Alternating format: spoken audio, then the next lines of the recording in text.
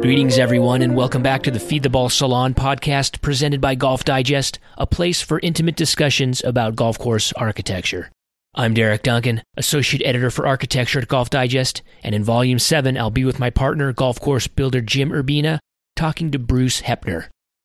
Bruce and Jim have known each other a long time. They both began working for Tom Doak at Renaissance Golf Design in the early 1990s, and they shared time and car rides and dinners and design thoughts and who knows what else on numerous projects around the country until each designer left Renaissance to open their own businesses around 2012. In Volume 6, Bobby Weed talked extensively about creating new courses and finding ways to make everything look right and work right. In this talk, Hepner's going to discuss how he goes in and helps existing clubs and courses maximize the golf they already have. And here's a teaser. It's not terribly complicated. So first, Jim and I will have a little chat, then we'll get into our fun and probing conversation with one of the best renovation artists working today, Bruce Hepner. So cue the music, and let's get going.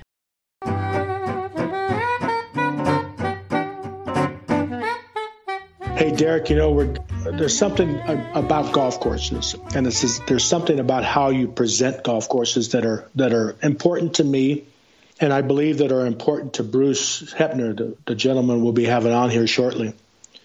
And this quote I take from Colt, Harry Colt, and if you don't mind, I'd like to read it to you. I'd like to hear it. And this is Colt, quote, "On inland courses which are not in heather country, it is desirable that fairways should be mown to as great a breadth as funds will allow, and that artificial sand bunkers should be utilized wherever side hazards are required.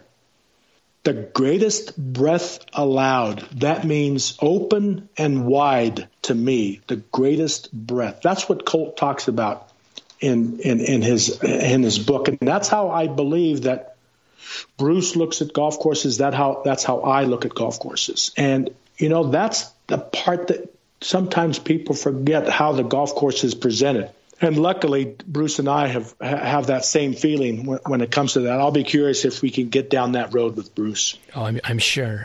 That's a great quote that Colt is talking about, how it's important to open up the vista and create. But he's also obviously in that is he's talking about width, which has connotations of how you can play the hole.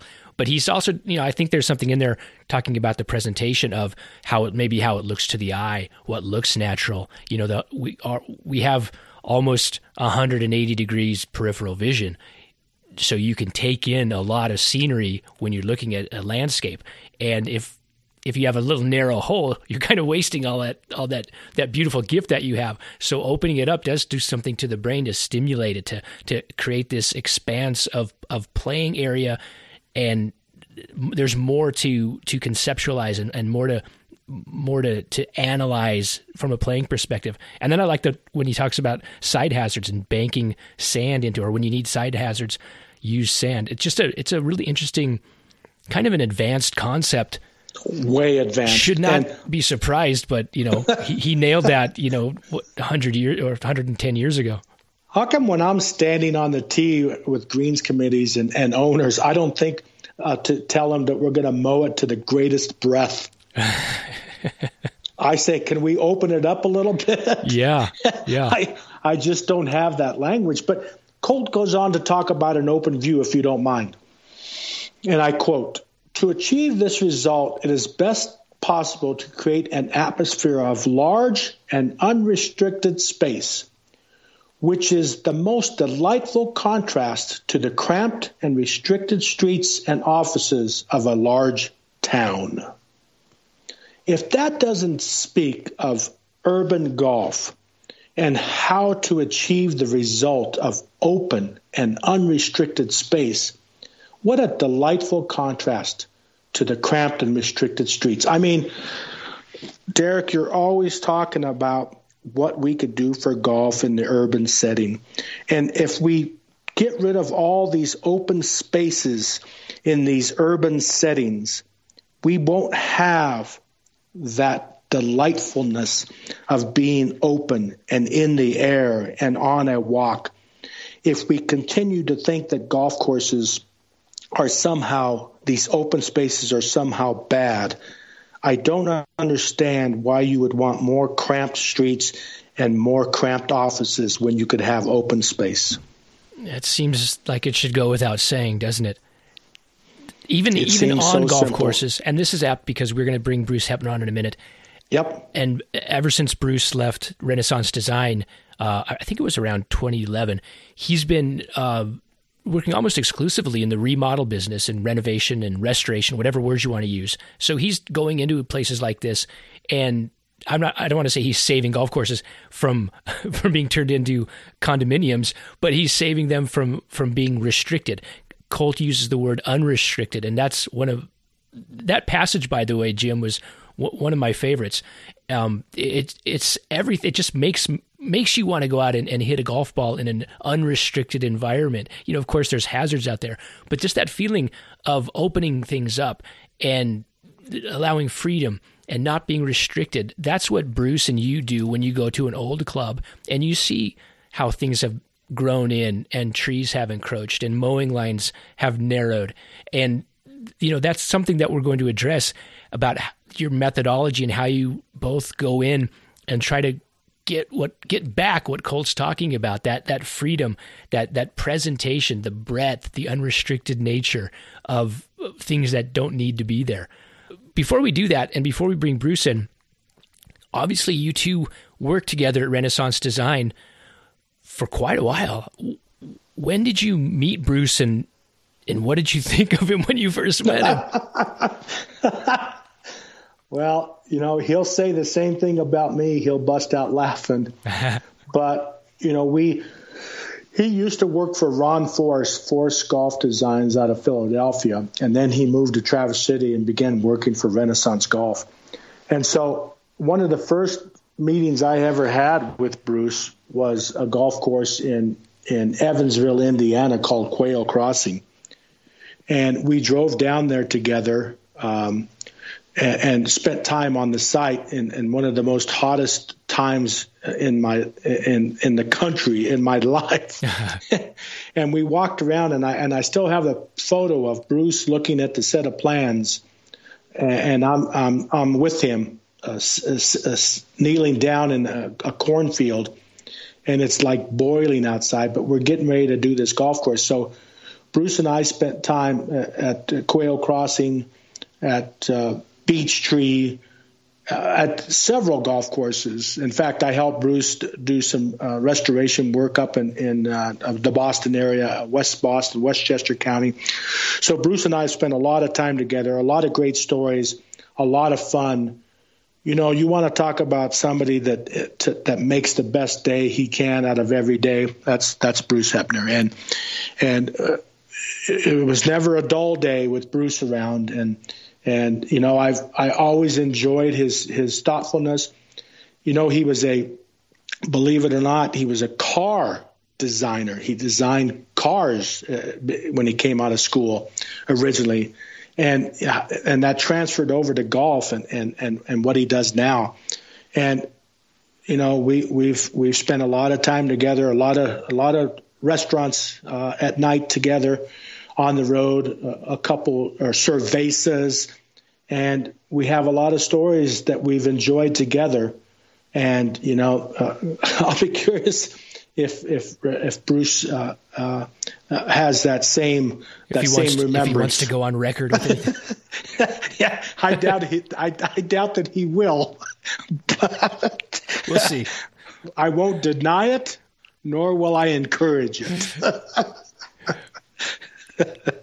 I always wonder, like in these dynamics, these team dynamics, if people are chosen because they have, for certain reasons. For instance, was there something that Bruce could do that really impressed you? Like, was he known for shaping greens in a certain way or bringing a certain style of bunker edging?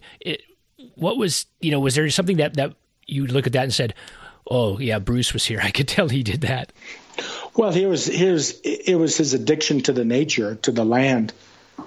I remember him explaining to an audience one time how we would chunk grasses of material.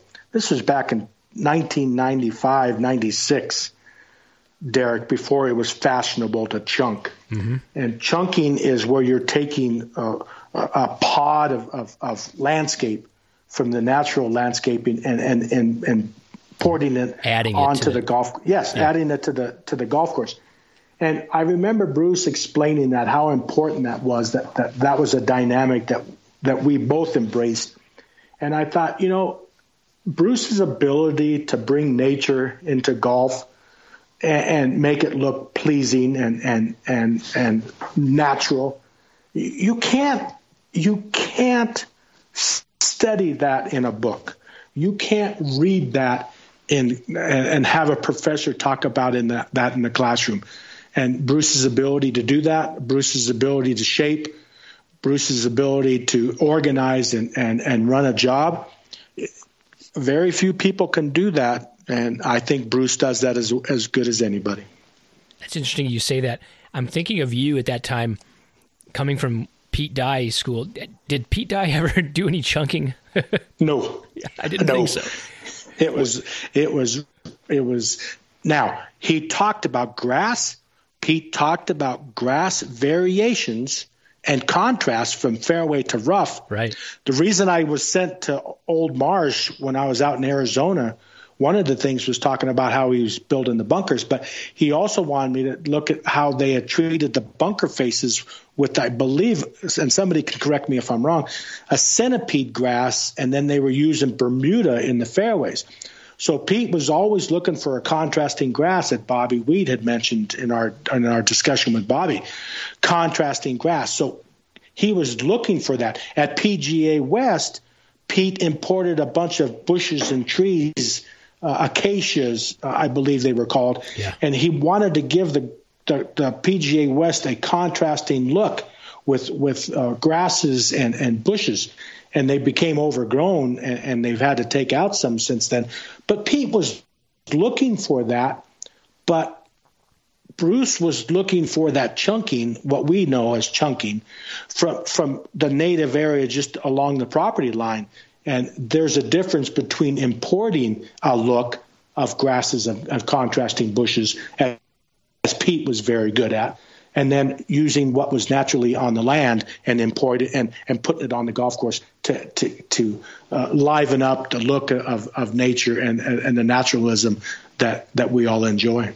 Yeah, it's just so remarkable to me. It always goes back to Pete. Something always goes back to Pete Dye. And as you're talking, I'm thinking about, in the 1960s at the golf club, he's adding these natural elements. He's pulling nature into the golf course, and it may not be to the degree that Renaissance design was operating in the late 90s, and as we got into the new century that so many people are doing, is really making courses try to blend into nature and doing chunking techniques and long native grasses, prairie grasses. But Pete was playing around with that idea 50, almost 60 years ago, just in his innovating. Backyard. He was growing grass in his backyard. That's one of the best stories of all time.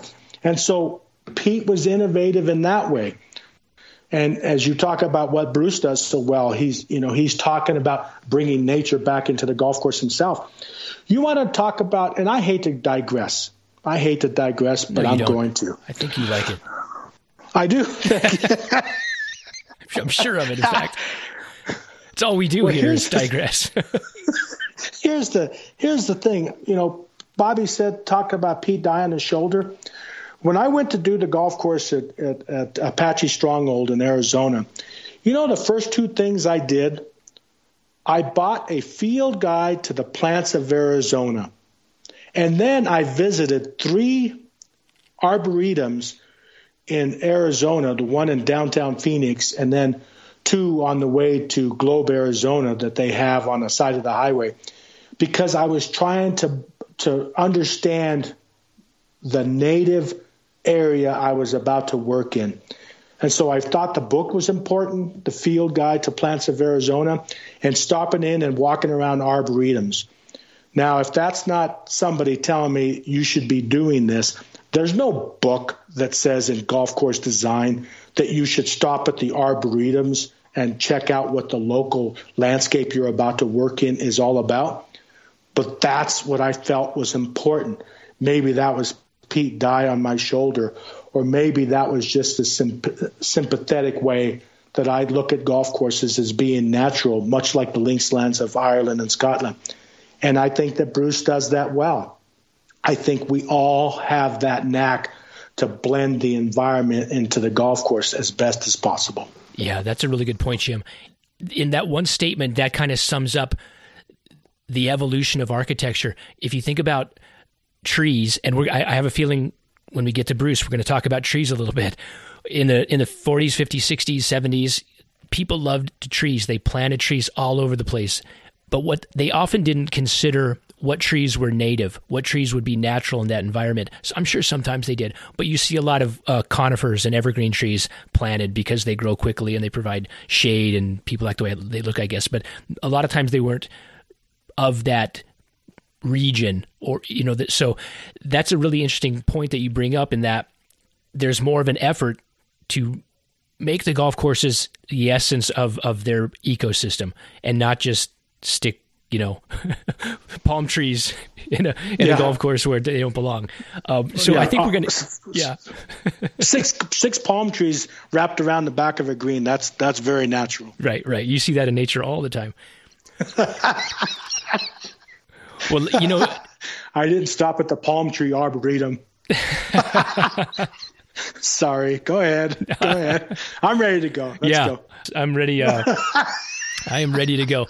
Let's bring in Bruce, and we're wasting all this great material, aren't we, Jim, between the two of us?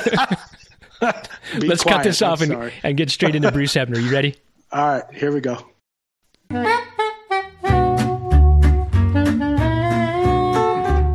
Look at that beauty. Wow. Beauty. What do you call that thing? That's called a Fender Stratocaster. Fender, yep, classic. You see a number of those back there. Jim, look at you. Yeah. I want to see the books, and I gotta zoom on Jim because I want to see books in the background. Can you zoom on this? Yeah, you can. Look at that. Sabonic. Nice. Books. You got them all. That was awesome. I'm a member of the Old Dead Guys Society. I know. You're one of them. I'm an honorary member. Now for a I see you have your old Tom Morris shirt on. I got my Linksaw. Where's your Wall of Fame? That's what I want to know. I took it down. My wife hated it. Oh, what's that? Jim had he was pre-selfie. Jim had a picture of him with every famous person, probably not me, and he had it was called the Wall of Fame. Like, who's famous? Who do you know that would?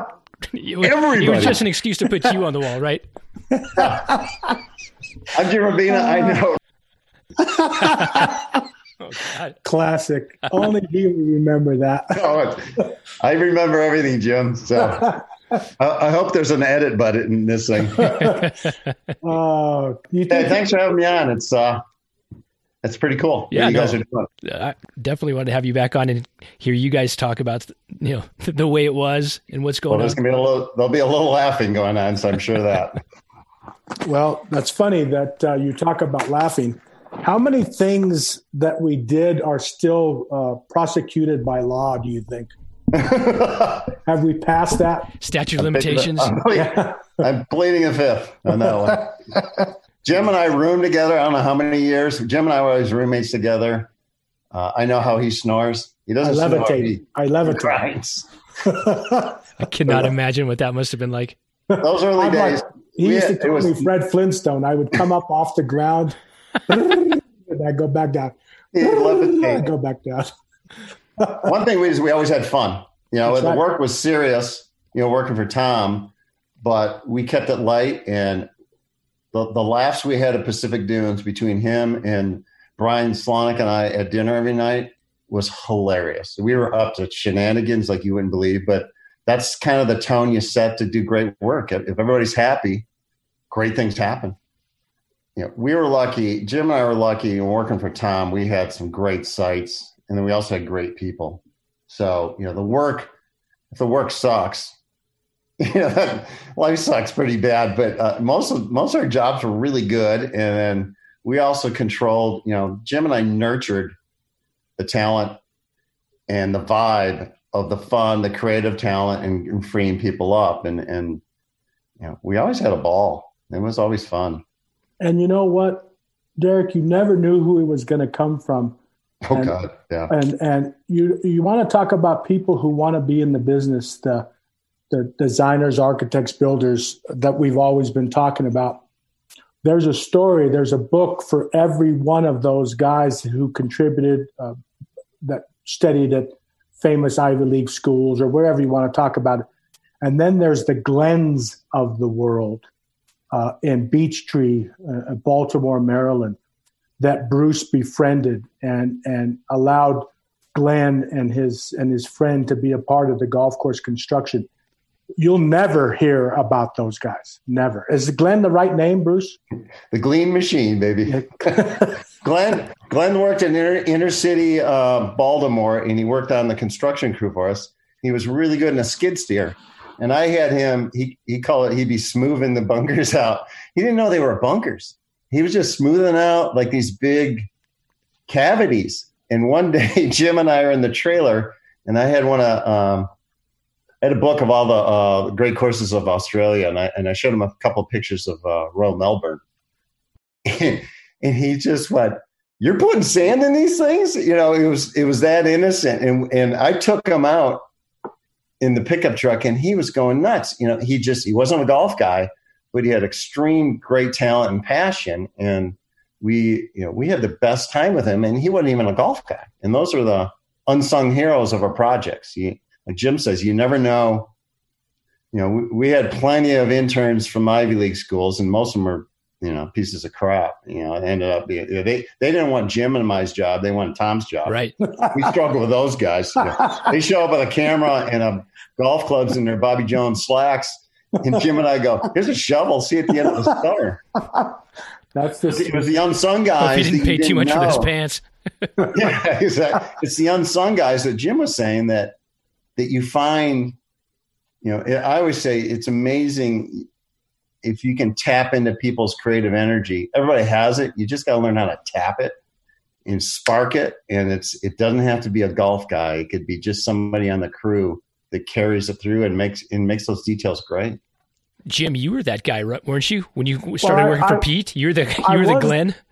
I was the Glenn. I can't remember the guy in Evansville, Indiana, that we had a brand new Sand Pro, and I told him, you know, you bring the Sand Pro out, bring the fuel out, be ready to go every day. And he lost the key. And I said, "Well, where's the key?" He says, "You don't need any key." And he stuck the screwdriver in the Sand Pro and started it. And I'm like, how did this guy know this? So Bruce and I walked over to his truck. He's got a screwdriver in his ignition, and that's how he started his truck.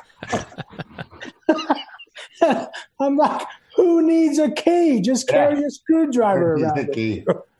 Talk about a clash of cultures. The haughty golf course designers building expensive leisure activity, and then these guys who from the other side of the street, you know how to hotwire cars. And that's the story you never get, Derek. You always get the photo of Bruce pointing in the distance with his plans. I've never gotten that photo. I've never done that photo. With his tie and his loafers. You gotta have a rolled up drawing and point. Right. I've made sure that's never been taken. And about 6 guys standing behind you. But the guy with a screwdriver that could get the Sand Pro running, he didn't know about the plans, and he didn't know you were supposed to point, but he knew how to start the Sand Pro, and he was there every morning. So that's what you need to build golf courses, Derek. You need guys to be there every morning. It's a dirty job, right? It's a dirty, dusty job. Yeah, it's not easy. You know, you're living in the middle of nowhere, and it's hot and it's brutal, and it's hard building golf courses. You know, it's hand labor, and the conditions are terrible. It's not green grass, and you know, so it's getting these guys excited. You know, Ballynail, it was 115 degrees in the sand. Exposed sand this summer. That was hot, you know. And the guys the interns would go back to a house in Holyoke that didn't have air conditioning. So it's, but they all think it's some of the funnest times they've ever had because we kind of create that culture. And Derek, the culture about energy and fun is what you have to have. And the reason Pacific Dunes turned out so good is because we had a lot of good energy. Mm-hmm. Yeah. And I likened it to all the moons in alignment. And that was the big joke all the time. When all the moons were in perfect alignment, things were going to happen and things were going to be good. And from Bruce and Brian Slonick and all the kids, Derek, helped us build that golf course. It turned out the way it did. Now, was the land applicable to what we did? Absolutely. But you still had to build it. And that's the part that you can never tell. The book is not big enough to tell that story. Yeah, I imagine working at Pacific Dunes on that particular site probably had a lot to do with the good energy that was flowing around. It's hard to have bad days when you're there, and you're working on one of the greatest sites that's ever been developed for golf. Well, it wasn't easy. It poured rain the whole time, and it was free. We built that in the wintertime so the sand wouldn't blow away. And you wake up at 3:00 in the morning and you hear the rain just pounding on the shingles. You're like, oh shit! And we all get in the Woody Jeep. We all have our Healy Hansen outfits on. It smelled like mold. Tom's shoes are in the back. Tom's shoes. He lost his shoes. He goes, "Where are my shoes?" And I look in the back of the Woody and pull them. They grew fur on them. And that's the conditions. It was so wet and so nasty to be out there. But you're building a Sistine Chapel basically out there, and it kind of kept you going. Bill Core often talks about being at Sandhills, and everybody assumes that what a great job that was and how fun that must have been to build. And he always says, no, it wasn't. Like the pressure, the conditions were hard, and the pressure to get it right because it was such a great site was astronomical. So it was like a very, very stressful job. Did you feel that same feeling at Pacific Dunes? You knew there was a chance that you may not maximize the great potential of that place? I think definitely. That was like any of those jobs. And it started at that job because that was the first great job we worked on. And then, you knew the pressure. You didn't want to screw it up. I've always told people we screwed it up less than anybody else. And luckily Tom let us. Tom has such a great sense of appropriateness that he wasn't. I always say if you swing too hard at a pitch, you're going to pop up to second base. But you swing easy like a golf swing, it's going to go out of the park. And Tom understood. He knew what he was building there, mm-hmm. and it kind of reflected on us. And we didn't knew not to try too hard, because if you try too hard, you're forcing it. And we just let it happen. And, Jim led us through all that. And it was just, it was great fun, but it was pressure. You knew it. And you know what? Sadly, Derek, for us, the Bandon Dunes golf course had already been built.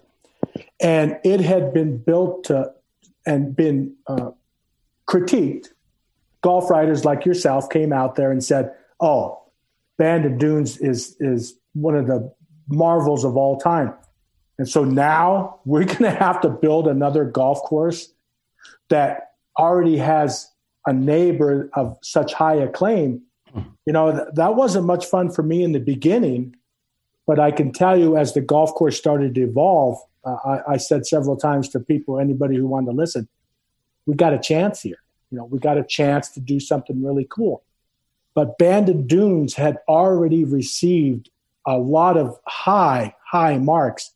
And so that was tough being the second golf course in. Bruce, what did you think of Jim the first time you met him? Did it take you long to hit it off? What was this guy coming over from Pete Dye? He's not Ivy League, so he wasn't that kind of jerk. But what was your impression? I kind of think the first time I met you, it was because Tom, Gil had left. I think it was Gil was still with you guys. He was going over. He was going over look at Old Head. Jim was doing Charlotte. Then Gil left. Then Tom pulled me in to kind of fill his void. So Jim was already with Tom for about a year, maybe less a year when I came in on. And then It must have been a road trip somewhere. Was it like down to Evansville or something like that? I'll tell you the exact road trip. It was a road trip that we stopped at a golf course you were consulting at in Ohio. Finley Country Club, that's right. And we were playing golf with Duke Kahunahana. And we were playing golf on a golf course that Bruce was consulting at. And we went out and played in the evening. And this Duke, James Duncan, thank you. James Duncan from I could not think of his name. He was our intern at the time. James Duncan. I thought you said Duke Kahunahana. Well, that's what was his nickname. That's Everybody awesome. had a nickname. So wait, is there a story behind that? No, he was from Denmark, but had a British accent, and he was a tall, lanky, really smart guy, had a master's degree, and very highbrow. And but it had a very heavy English accent, so we call him the Duke for some reason, just to be jerks. Hey, Duke, what's going on? Get over here. And so we were playing golf, and when James Duncan would approach the ball to swing and hit, he would hesitate, and he couldn't pull the trigger. And I finally said to Bruce, "Would you hit that effing ball?"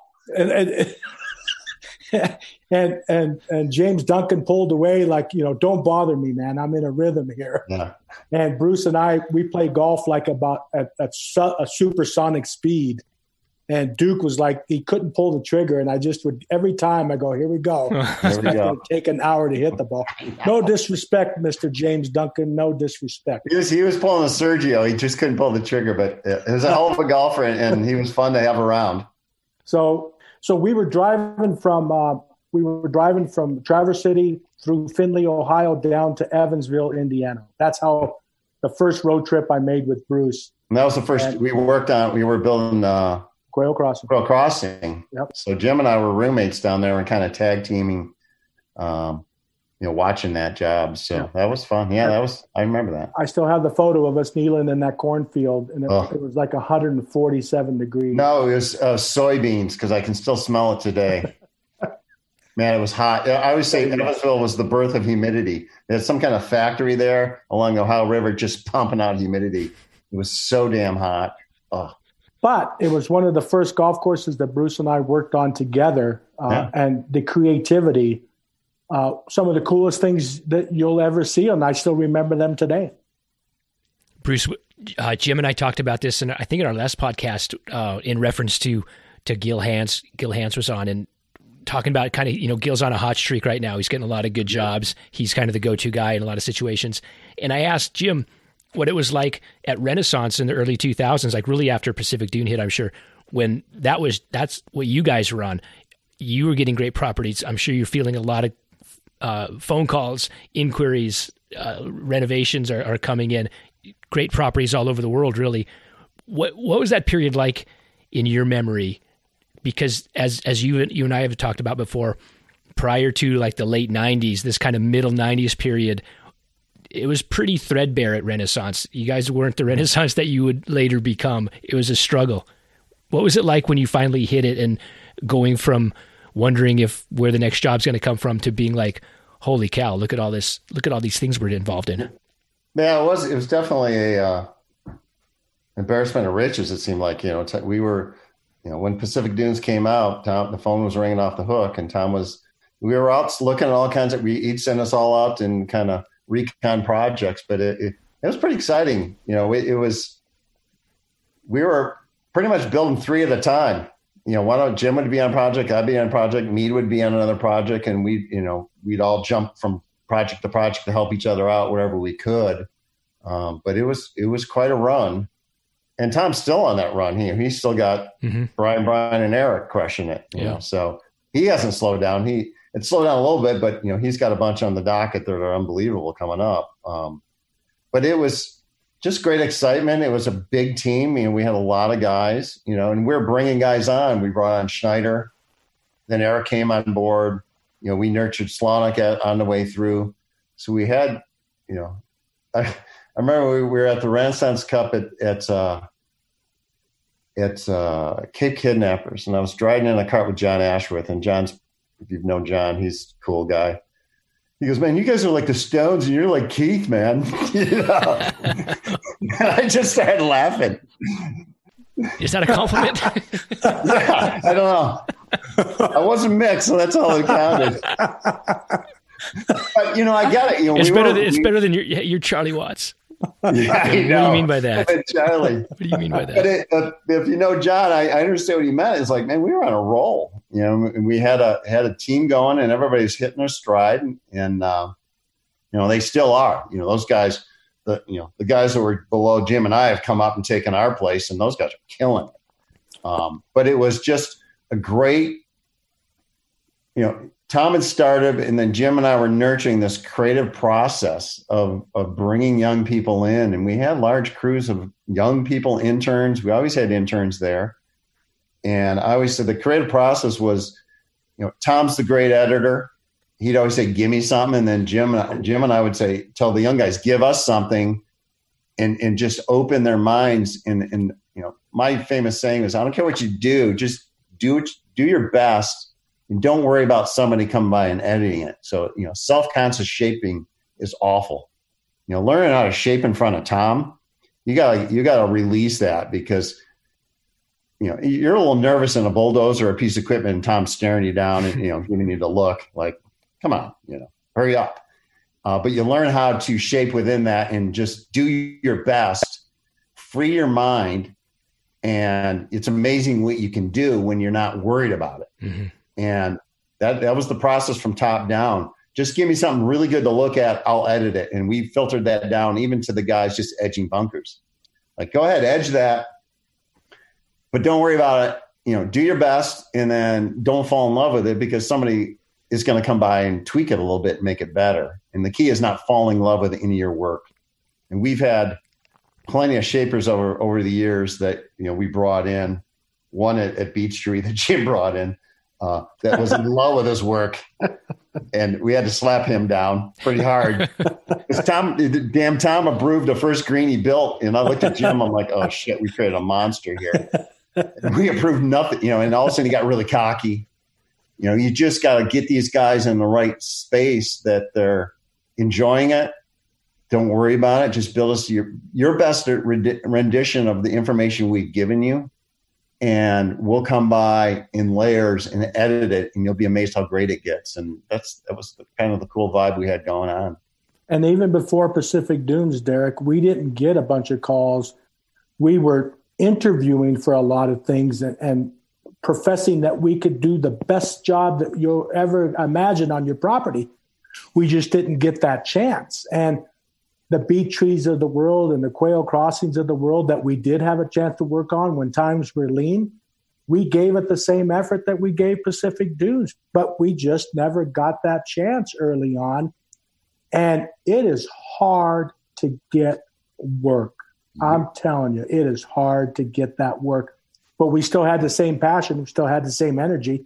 But it took a Pacific Dunes for people to realize that, hey, these guys know what they're doing. Yeah, it's just elbow grease. It's hard work. It's hard work, passion, and paying attention to the details. And that formula carried on until to this day. And that's why, we've been successful. Tom's group, Gil. I was just with Gil the other day at Oakland Hills, hanging out, drinking beers with those guys. And it's just passion, hard work, and detail. And Coors the same way. That's why they've all kind of, the cream has rise to the crop, only because it's not rocket science. It's just hard work and paying attention, not mailing it in. And as Bruce said, paying attention and making sure that everybody that's along with you for the ride have the same intentions. You got 20, 30, 40, 50 people that Bruce and I and others are managing as you're building these golf courses.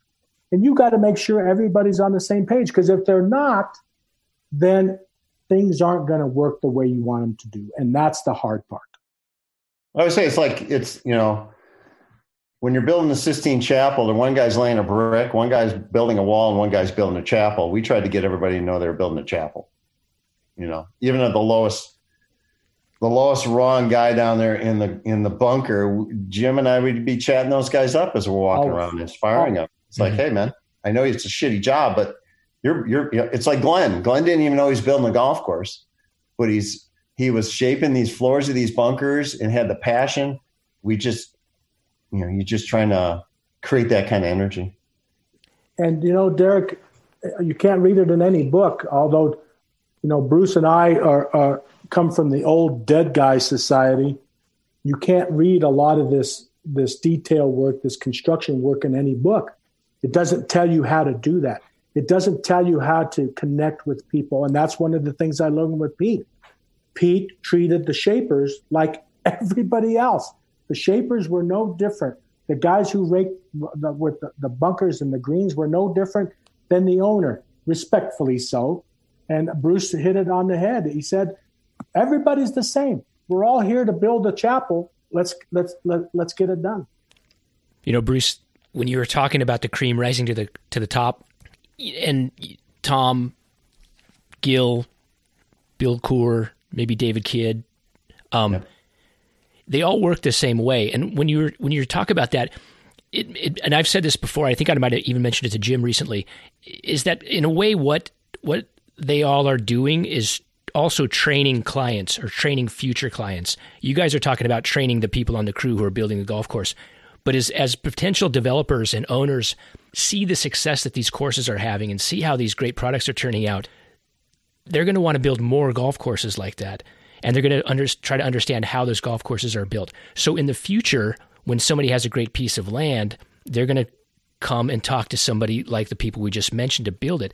So I guess my point is it's an interesting shift in architecture right now, because we might get to a day when people with really good pieces of land are not going to consider, I'm just going to use these people as names like a Nicholas anymore. That firm, we're seeing that a little bit with Arnold Palmer. We had Thad Layton on. They're shifting and getting into new kinds of builds because Arnold Palmer's not there. That name doesn't carry. There's a time when clients and developers would hire architects because of their name. It would help them sell property or sell memberships.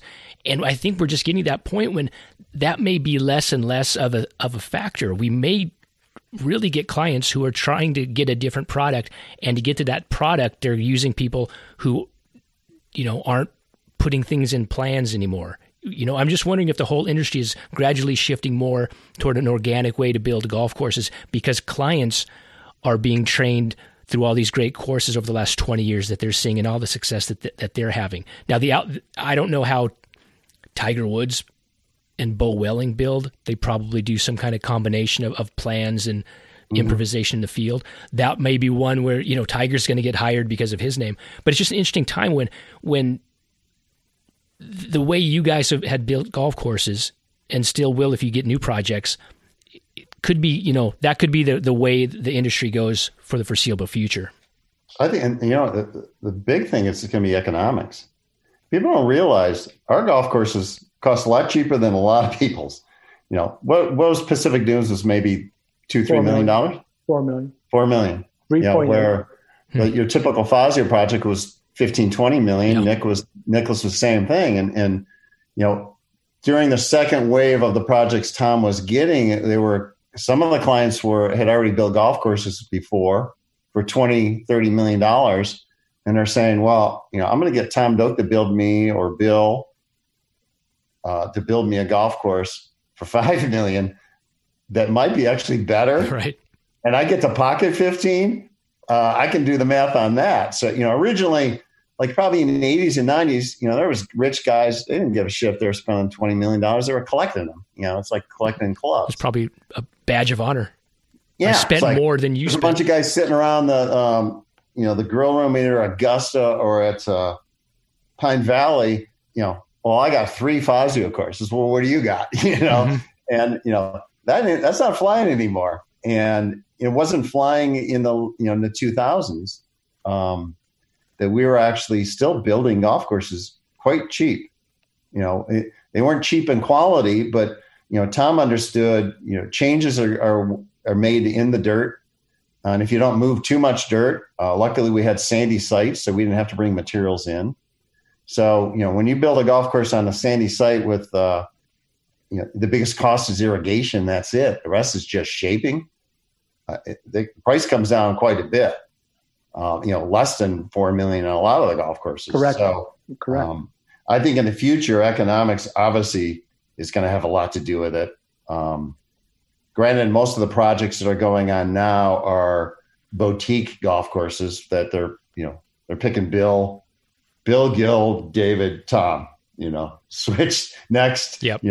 And they're getting all the projects, and most of those projects are St. David's in Ireland or up in Cabot or somewhere like that, or Sand Valley. New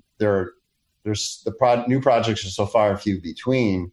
They're more boutique or destination places. So I don't know where the future is. Hopefully it's not expensive, but when you're looking at some of these renovations that are $12 to $15 million at Marion or Oakland Hills or wherever, I don't know where that's coming from. I think those are geared for having tournaments and U.S. Opens and stuff like that.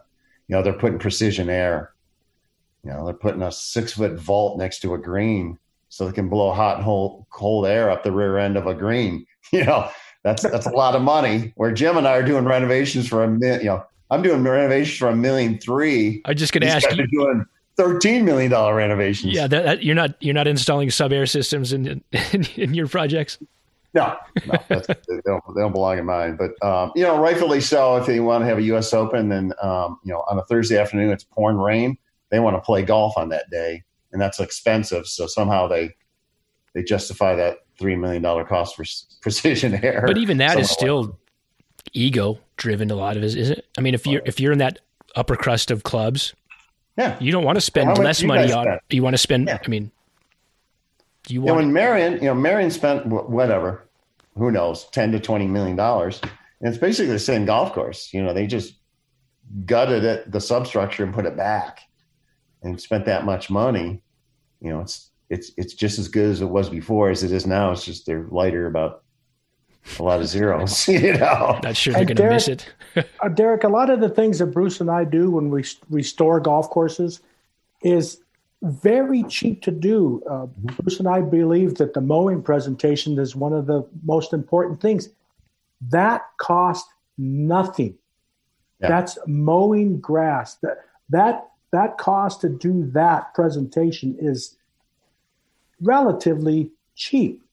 And so the things that Bruce and I are looking at as far as how to make your golf course play more entertaining, more fun, more strategic.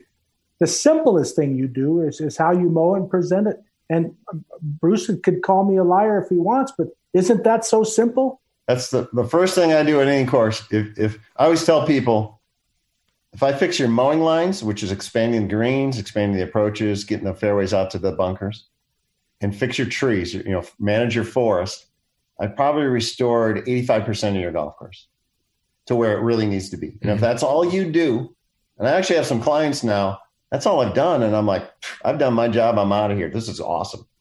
Then you do that early on, you're really restoring the golf. Golf is in short grass. It's in the air.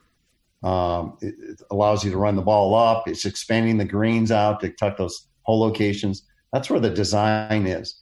Bunkers are bunkers. They're subjective. They're there to make the game interesting. But whether it's a ratty bunker in the right location or this really pretty bunker in the same location, they're still bunkers. So the last thing we usually do is the bunkers. We always tell clients, if you have to rebuild them and they're in disrepair and they're falling apart and they're hard to maintain, save your money, but let's get the mowing and the trees done first. And then if you never come up with the money, the golf course is 85% better than it ever was. And that costs nothing, Derek, relatively speaking. Yes, landscaping, thinning out of trees, there is a debt to doing that. But compared to adding 4.5 miles of concrete car path to your golf course, that mowing and landscaping that Bruce talks about is you could do that on every golf course across the country. And Bruce just said, it's 85% better already. How simple is it though to just mow out? I mean, is it as simple as, you have a narrow fairway, it's 30 yards wide, and you want to get it out to 45 yards. but it's rough. Can you just mow the rough down, or does it have to be conditioned? Does it have to be resodded? Same with greens. If you're working on pushing the original putting surface out or reclaiming those edges, it's not quite as easy as just mowing, is it? No, it's one, knowing where the line needs to be, you know, where your expansion, where the paint line needs to be to make it work. Then after that, it's a lot of it has to do with the superintendent. It has to do with the kind of grasses there. Correct. And a lot of times the fairways, it's a POA bent fairway. The rough within the first 10 feet of a POA bent fairway is POA bent bluegrass. And just waiting to be mowed down. Yeah, you can just scalp it down in layers. Yeah. And eventually that stuff will come up. It might take I always tell clients, I'm like, it's going to take 3 to 5 years to get your greens out if you're just scalping them out, where you're going to tuck the pins.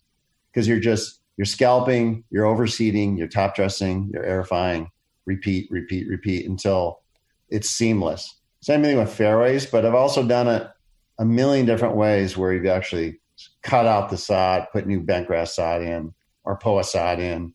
I've seeded expansions. We've aerified the fairways and pushed the cores to those areas and let those grow in. So there's a million ways to do it. To me, it's all about how fast the members want it to be perfect. You know, probably the best way is still scalping it, like Jim says, scalp it down, overseed it, aerify it, top dress it. It takes a couple years to get rid of that defined line of that edge of that new fairway. It's playable. It's just the look of it. Some places they want to just kill it and seed it. Some places want to kill it, strip it, and sod it. It's just about it's a lot about the existing superintendent and what he's comfortable doing, and a lot of it has to do with the membership. So I've done it a million different ways, and I continue to learn to do it different ways from superintendents. New Seabury and Cape Cod last year, we rebuilt greens, and he aerified all the greens, took the cores, spread them around the new green, and then seeded on top of that. And he did that almost in November, and I just saw it 2 weeks ago, and it's puttable. It just came back. And then the beauty is it's the same kind of grass species, which is a hodgepodge of the other greens. Correct. So it's infusing something, ultimately when Jim and I restore a golf course, you didn't know we did it. It's seamless, including grass type, the shapes, how we build a bunker to make it tie in. Ultimately the ultimate compliment is that nobody knew we were there. Correct. It's just like, wow, this place is awesome. Correct. Who's the architect? It was Willie Park Jr. Cool. Yeah. Yeah. Not Bruce Hebner. No. Willie Park Jr. And Derek, we rely on the superintendent to help us out here. Yep. And unfortunately, most memberships have about this much patience. They want it to be perfect tomorrow. And it took them 60, 70, 80 years to get out of whack. But when they bring you in to hire you to put it back to the best of your ability, they want it done in like a week and a half. And so the process, the superintendent is under the most scrutiny. He knows that he has to perform. He knows he has to have this turf in optimum condition. But Bruce is right. Be patient, 2 to 3 years. We've done it all different ways. Cores, like Bruce talked about. C.J. Penrose at Sankaty Head. We just lifted the sod, did our work, put the same sod back down, and used the putting green to supplement areas so that the grass looked the same. One of my pet peeves, it might be Bruce's pet peeve too, is that you see new grass imported into old grass species. And you see that line forever. That's one of my pet peeves. I like flipping sod. It makes the golf course look like we were never there. It's the cheapest way to do it. Some people say it's not. But our goal is to make it look like we were never there. It's the highest compliment. I'll ask both of you this, but I'll start with Bruce. What project have you worked on where just by doing what we're talking about, just by expanding out the fairway, reclaiming grass areas on a green, which project had the most dramatic before and after simply through grass lines? Or maybe there's more than one. Yeah, it was a lot. It's amazing how you can when you transform, you get on the mowing right. I tell people it just looks perfect. There's nothing stands out. It's like when you expand a green, I always say it's like grabbing a sheet.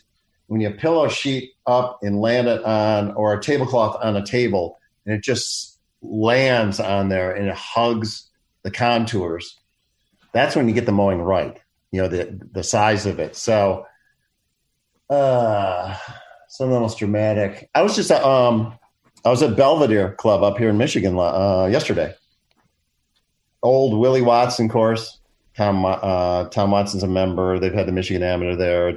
It's like the hidden gem of Northern. If you go to play Crystal Downs and Kingsley, Belvedere is always one of the clubs you play. And some of the best green shaping I've ever seen, it was done on that golf course. But until we expanded the fairways and the chipping areas out, it made all the contours come out of the ground. And I just toured it yesterday with the new superintendent. And I always marvel when I go back. I'm like, man, this is pretty good. The mowing's pretty good. But that's a great example. There's tons of them, and Jim's got a ton. It's pretty much every course we work on when we expand those fairways out and the chipping areas and the greens. It's quite dramatic. For me, Derek, it's the Valley Club of Montecito. Yeah, that's great. That first going there, if you just saw the saucer bunkers that were there at the Valley Club, and again, bunkers are bunkers. I mean, you could lay however you want the importance of them. But the mowing presentation at the Valley Club back in the middle 90s when we did that really transformed the look of the Valley Club, mowing only. And then on top of that, subsequently, we did the bunkers. And then I went back and had to do the greens. We cored them out and did them in USJ greens because they had severe salt damage. And so the mowing lines at the Valley Club really transformed the place. And then everything after that, Bruce just described it. Then you start working on the greens, and then you start working on the bunkers. But the Valley Club for me was that first transformation. Then right after that, going up to Pasatiempo, setting those mowing lines based on an old 1929 aerial. Derek, we didn't invent the mowing lines. We just studied what the old black and white mowing lines told us, and then we convinced the membership, this is what you're missing. If you recapture it, you would have more fun, more strategy, more playable area, a breadth of width. Right, Derek? A breadth of width. That's right. Yeah. And now, like, it's funny, you get a little pushback from the good players because they think narrow is harder. And I always tell them, no, wider is going to be a little bit harder because the ball rolls out of position. It might be a wider playing field, but it's also not a defined playing field. If you play the first hole at Royal Melbourne, it's about 100 yards wide. And you have to be in a 20-yard slot to have any shot at landing on that green. So it's the illusion that it's wider, but it really isn't. You have to really define your point, and the point is not defined. And I get a lot of pushback. Oh, you're just going to make it easier by making it wider. I'm like, no. Wait till you see. And Essex County Club up in Boston is a great example. They have the great Essex 4-ball tournament. All the great clubs of the country playing it. And the golf course, after we widen the expansions, balls rolling into positions they'd never seen before, it was 2 or 3 strokes harder per round of golf just by expanding. So the beauty is, I think Don Plasek coined this from Renaissance. He goes, it's harder for your good players because the ball rolls into positions and also gives them that line of charm to be aggressive a little bit more instead of just hitting down the middle of the fairway. That a person that used to shoot a 74 is quietly shooting a 76 and doesn't know why. Right. Because the greens have expanded. The pin is tucked a little bit more. We're suckering him into being a little more aggressive. But the person that used to shoot 102 is now quietly shooting a 98, doesn't know why. Because their ball's alive more. The greens are bigger. They're still 3-putting, but they're landing and they're keeping the ball alive in short grass more. And the end result is faster play for all of us, more interesting for your good players because they're getting challenged by being put in positions and angles that they're not used to, and they have to start thinking their way around the golf course. And your high handicapper is just getting around having a ball. They don't know why. They're just having more fun. And the approaches are open. They can run the ball in. It's just a win-win for everybody when we truly restore back to the original designs, like Jim was saying. And it's more forgiving for the golfers that are not as advanced in the skill. Yeah. So what if I hit my fade, Bruce? That's a fade, Bruce. It's not a slice, by the way. When I hit my fade, it just kind of nestles. I'm still in the fairway. Or somebody who tops the ball and blocks it to the left, they're still in the fairway. I still have an advantage. It's for much more forgiving. And so I think it's a win for everybody. But Bruce is right. Good players will immediately say you're going to make the golf course easier. And I always tell them, oh, you want it to be harder? Yeah. You really want it to be harder? Go ahead and stand up in front of the committee and say, I want this golf course to be harder. Go ahead and say that. They never will. Yeah, and the good thing is what you're describing, Bruce and Jim, is those high handicap players who were shooting 102 after a year or two or three, they're never going to go back to 102. They might even get better. They'll stay at 98, but that 74 player who's now shooting 76, he'll eventually get back to 74 or 73, but he's going to have to do it by thinking and figuring out the golf course and be engaged in a way with the architecture that he never was before. He'll learn not to shoot for those new corner pins that you've put in. He'll play for the middle of the green. So it's a learning process. You're kind of educating golfers in architecture. Yeah, all golfers, it's a win-win for all golfers, all spectrum. And you're kind of bringing them all towards the middle of having more fun. The scores are kind of getting towards the middle. But it's forcing the good players to get smart. Like you said, it's like, hey, I've never heard anybody say, I'm opposed to it being a little bit easier for me. Even good players, they're always worried about the guys they're playing. Yeah. I fight that battle with the good players all the time. Well, you're just going to make it easy. I'm like, for who? Well, they don't tell you it's the guy they're giving 2 strokes to.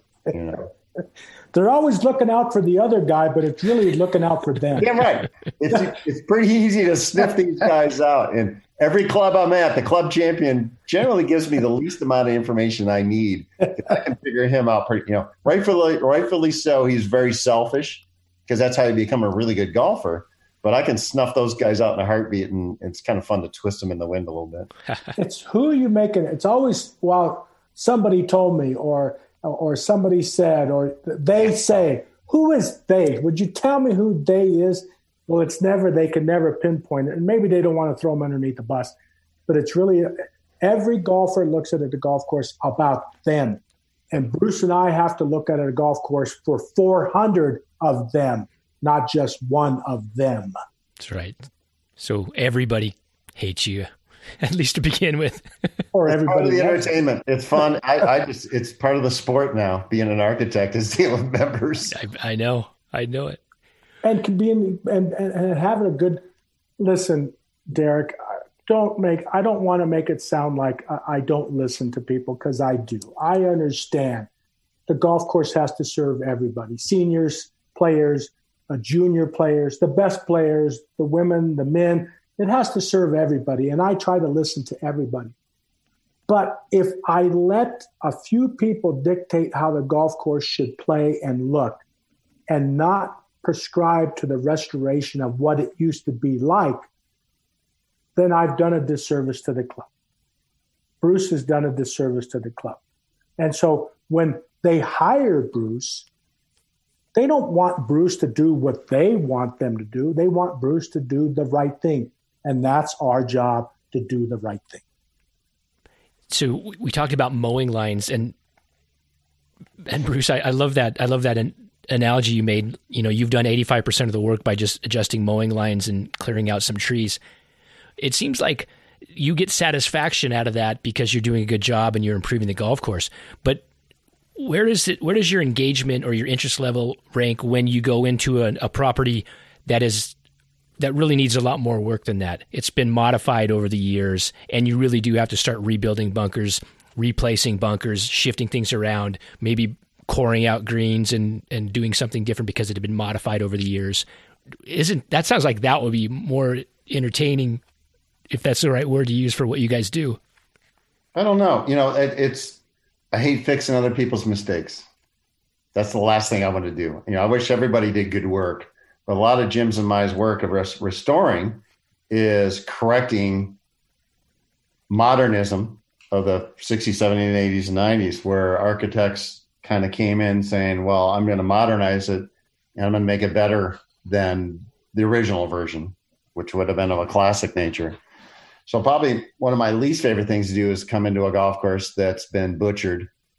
I don't mind restoring, but it's fixing golf holes that have changed dramatically because of, for some reason, they want to make it harder or it's not long enough. I've done that and we're good at that, but it's like, if I go to a golf course that had been completely neuterized by X architect in the last 20 years, I probably have a little less interest. I love restoring golf courses, and if you can find one that's all I have to do is fix the mowing, I'm really happy. Financially it's not great, but I've done my job and I've fixed the golf course. So, but if I have to go somewhere and there's 4 holes that completely suck, they're completely, have nothing to do with the original architecture. We're good at putting those back in, but it's half of it's half disgust. It's like, oh my God, I can't believe you. And a lot of it's the membership driven. They hired architect X. We want you to make this harder and better. Okay, I can make it harder. So I'm going to put in a lake here and a waste bunker there, or make it, X number of yards longer. It's not better. It's just harder. And so to kind of go in those cases, you just kind of have to choke it down a little bit and go, all right, let's concentrate on fixing those, get them back to kind of what those are, but let's concentrate on the original architect. And I have a lot of those lately, where, no golf course, there's hardly any pure golf courses out there that haven't been touched by somebody. Even Ross remodeled people's golf courses, even Tillinghast did. So it's really rare to find that pure golf course. Everything's been touched, but it's just how much they've done it. I just get choked down the reasons why they butchered a few holes. It is archaeology. It's going back and figuring out what. I never judge them. I always go, why did you do this? What was your thought process? And are you happy? And kind of start from there. I would think that gives you the opportunity to ride in on your white horse and be the savior and, fix the problems. Yeah, you could think you can, but somehow I don't think that way. It's just like, oh God, I gotta. That's fix not these you. 2 holes. Yeah. It's just like, man, I wish I hadn't screwed up these holes because this is a pretty cool golf course probably at one time. The aerial photo, Jim says the aerial photos don't lie. Most of these courses, the first version, I think I told you this on the last podcast I did with you. The first version of everything is usually the best version. Mm-hmm. Just because the architects spend that much time on it, really figuring it out. And there was a symbiotic nature to the whole design. It was really in harmony. And then then every time you take one of those holes out, it's now only 17 harmonized hole and 1 new one or 4 new ones. And so it kind of loses its balance. And some architects, when I first got into business, the thought process was, well, if I do really good on this 1 hole, they're going to want to rebuild all 18. That's a lot of architects' logic. They're generating work. Well, if I really do good and make the bunkers really cool on this 1 hole, even though they have out of context with the rest of it, maybe they'll like it so much they'll go all 18. And luckily, some of the courses said, whoa, Nelly, that was enough, but some, they keep going on. So it doesn't kind of doesn't pique my interest when I show up to a club in an interview and I see like, ooh, what happened here on these 3 holes? It's pretty obvious. And I look for continuity, Derek, when I go to a golf course. I could see the golf holes that, as Bruce talks about, that have been changed and modified, modernized, whatever term you want to use. And I simply say to the club, if you want this golf course to have continuity, we should fix these holes that were taken out of context. 3 bad chapters in a book, 10 minutes of a poorly done movie. I mean, I just want to, because we always talk about that, Derek. We always talk about the chapters, the continuity. Right. I just want to get these holes looking like the rest of the golf course. And if I could do that, at least for those 2 or 3 bad holes, because some other designer came in and started to play and modify and put bumps and modernize and all. I just want the golf course to look and have that continuity all the way across the board, 18 holes. So it doesn't look like a polka dot dress as compared to everything else. And so that's what I'm looking for, to bring that back. I did a golf course in Chicago, restored a golf course in Chicago, an Allison design, which was original Donald Ross design. Allison redid right. it. Is that bobolink? So architects were doing it all the time. Bruce is right. Tillinghast went around the country during the Depression, and he was fixing everything. And so, how did he have fixing's the one way to put it. Well, yeah, he was eliminating bunkers, depending on what he was doing. But I mean, making a living. Who is Tillinghast to decide what's right and wrong? Yeah. But in the sense of what Bruce and I do, we believe that the original design, as Bruce said, was probably the best effort that you can get. And that anything after that would just be a bad sequel. Mm-hmm. And so all I'm trying to do, I believe that Bruce is doing the same, is we're trying to bring that continuity back to a really good design. Is every old guy's design the best ever? No. I will never say that everyone is, because Donald Ross did it, it's going to be the best golf course ever. Can't say that. Tillinghast can't say that. But the ones that we have a chance to work on, the Sankaty Heads, and I went to the golf course up. I helped you a little bit up in Massachusetts, right across the bay. Essex. Yeah. I mean, you don't get many Essex of the world, and you, with all due respect, should give its respect that it deserves, because Essex deserves to be restored to the best of your ability. And not every golf course is going to give you that. But the Essex of the world, the one I helped Bruce on, do some shaping for him, that deserves to be preserved to the best of our ability. And so that's our job: preserve, restore, recapture. And not every golf course deserves that, but a lot of the ones that Bruce works on, a lot of the ones that I get to work on, they deserve that. Bruce, I'm still struggling with your position a little bit. I totally respect it, and you've said this before, and I admire it. You know, you're very content to do what you do, and hopefully the least amount that you need to do to get it right. But it just seems to me like if you went to, like, Inverness for years and years had these holes that were poorly matched to the site, and Andrew Green went in and reconfigured it, tied it all together, do what Jim did. That seems to me like you have a chance to right a wrong. You would want to do that if you have such respect for the original version, that it seems like that would be a perfect situation for you, because you can erase all the mistakes and recapture this thing that didn't exist because it had been altered. I don't mind doing it, I'm good at doing it. We're good at doing it. It just, when I go there, I'm like, yeah. I've been to Inverness. I was there at the 86 PGA. So I know the Fazio holes, and I know the Ross holes, and it just kind of like, it breaks my heart when I go to a client and see that I know how to do it. I know how to fix it, but it's still kind of like, you're too empathetic, Bruce. You're too empathetic. I don't want to make a living fixing people's mistakes. I'm going to make a living doing good work. Luckily Jim and I were spoiled. We got to work on, arguably some of the greatest courses that will be built in a long time, working for Tom. He had a pretty good run, and we got to beyond that. So our creativity was pretty well done, focused into that. We built some pretty good shit. Yeah, you've been to the top. Yeah. So, but now there's not, Jim and I aren't getting those jobs anymore, So we're out doing this, but I think that's our passion. Is like, we don't have to make our name creating new stuff. Our name's good at restoring things. And if we have to restore 4 holes, I just did that at Woodway in Connecticut. I had to fix 4 pretty bad holes, or holes that had lost their way, as I told them. Mm-hmm. I'm good at that.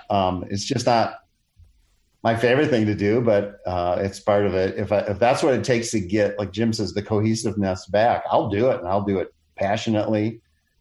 but it's still, I wish I didn't have to do that. I wish all I had to do was fix the mowing, rebuild the bunkers, do the trees. But when I have to fix other people's architecture, that really is kind of... We'll talk about the greatest fix really happening or happened in the last few years was Pinehurst number 4. Would you have wanted to do something like that, take on that? Well, that was a fix, because that's a brand new golf course. So that's not... Yeah, it wasn't restored, but it was an erasure of arguably a mistake. Yeah. On a grand scale. If somebody's going to give me a great piece of land and some soil and it's on a marginal golf course and say, start from scratch and build me a new golf course, yeah, I'm all in, but our phone ain't ringing on that kind of stuff. I'd do that. But, it was a great opportunity for Gil, and he did a great job, But he's applying, that was more like a new job for him. It was. So. And I can honestly say that I if I was given a chance to you name the golf course, Derek, say, Jim, we think you could do a better job than what's here. I'd have to look long and hard to say that I could do a better job given the land that I was given, because not every land was perfect. Not every land was conducive to a good golf course. They were put out there, and I can't wave this magic wand and make it happen. I have to have something to work with. Gil had something pretty good to work with, and he made the best of it. You're not going to get that all the time. You'll be given a swamp land, or you're going to be given a golf course that is flat, or whatever it may be. Some of these things can't be fixed, and they should be what they are. Right. Yeah. There's I like making them the best version of themselves. That's a lot. I don't work, all my clients aren't top 100. I got a lot of them, but some are kind of B level, C level clubs. And I'll go in there and go, I just want to make the best version of what you have. I'm not going to make a 3 on the Doak scale an 8. That's just not going to happen. But I can make it a 4 or 5 just by applying general principles. Just, fix the mowing, get the trees out of the way, maybe making the bunkers more interesting, or more strategic, and walk away, and you've just made a better golf course. So that's satisfying on its own. And Derek, sometimes you just have to know how to say no. I can't help you, and I've done that. I've done that several times, and saying I'm not your guy. Yeah, I'm not the one that can imprint a vision on this golf course that you want. I think you should try somebody else. You just have to say no sometimes. And I've had a couple of those, and I'm thinking, I can't help here. I can't do what they're hoping can be done. Maybe somebody else can. It's just not me. I don't have that ability to spend that kind of money to fix those things. And I don't want to spend that kind of money to fix those things. Yeah, it's interesting to think where we'd be in architecture right now if more designers going back through time had said no more often. Everybody says yes. Tom always says, Pete told him, don't be afraid to say no or walk away. I always have that, Pete always had the leverage. I'm walking, if we're going to go down a wrong path and I think I'm against it, I'm out. And I've quit a few clubs. Mm-hmm. And they hired me back, but I'm not afraid at all to say, man, this isn't happening. Yeah. This is not what I want to do. And somebody else could, Derek. I'm not saying that somebody else couldn't fix it or fix it the way they want it, but I walked a property in Long Island last fall, and just by talking with the people that I was interviewing with, I just had this sense that I'm not sure that I'm the right person for that job. And so I was out, mm-hmm. And that's okay too. And if somebody else does it, I wish them all the best, just not me. A lot of what you're talking about, the both of you doing these projects, is removing trees. Is it always obvious, Bruce, that the trees that need to be removed, always is a big word, I don't mean always, but is it often obvious that the trees that need to be removed were trees that were planted at a later date or at some course through time? Or is it often just the trees that were there naturally from the very beginning and they've just gotten too big? A little bit of both. most of the massive amounts, the massive amount of trees that you take off a property were ill planted. People don't, I always tell people when I plant a tree, I'm visualizing its maturity. It's a 50-year-old oak, and I have to know how the wingspan of an oak is. If you plant a tree right next to a fairway now, it's just a little whip. In 50 years, that fairway's got to move 30 feet. So it's planting either the wrong species in the right location is one bad thing. So it's the wrong species, or it's the right tree in the wrong location, or it's the wrong tree in the wrong location. Right. So it's one of those three categories. So I look at it first, agronomic trees. When I look at a golf course, how do we fix the agronomy? It's usually around the greens. It's shade, air circulation, moisture. So you try to open up the morning sun on a green if you possibly can. So you're looking at those big picture, and I blame as much on agronomy as I possibly can, because then I can just point at superintendent when they yell at me. That was his idea. But then it's design trees. Of just a poorly planted tree that's grown to the point where it's really affected the golf shot. You read Ross's book or any of those guys say, I have a bunch of quotes about trees from all the great architects. A tree shouldn't affect a properly executed shot, that kind of stuff from the fairway. So the second wave is the design trees. And after that, it's just opening up, uncluttering. They might not be in play. They might not affect agronomy, but they may open up a vista somewhere, a view across the golf course. Yeah. We had that mentality in the 60s and 70s. I always say, save a whale, plant a tree, the ecology movement. So they're planting trees all over the place. And they lost sight of how beautiful a golf course could be, or the site that they were looking at was like, look at me, I'm playing golf, I'm on my own golf hole. The elitist attitude. Mm-hmm. I don't want to see across the golf course. I just want this hole to be mine. I don't want to see anybody else. I'm more of, I want to see the other guys playing shots. I want the vistas. I want to see other green sites. I want to see the overall landscape, just not this tunnel vision. Right. So I work, the last thing I do is, and people don't even see us doing this because the trees are so far out of the way, is opening up vistas, open up gaps in tree lines so you can get a look at, and that also helps with the air circulation too in the end run. Right. Like at Timuquana, you can get back there on it. I don't know if it's number 12 or 13. There's one tee back in that corner where you can see, God, I don't know, you can see like 8 or 9 other holes, Pretty cool. Yeah. I saw that before. Mm-hmm. And we're Bruce, do you think that trees or greens are the most emotional part of restoring a golf course when you want to affect some change? The best thing you do is restore the greens. That affects golf. Yeah. Trees are more, so it's not expanding a green is not emotional to a member. You're just tucking it. When you expand a green, they don't even know you did it. Right. They just, all of a sudden there's these new hole locations, but general people visually can't see expansions. Once they're done, they don't remember what they were. Right. But, they're emotional. They can grab on, they can hug trees, Yeah. But if a properly managed forest,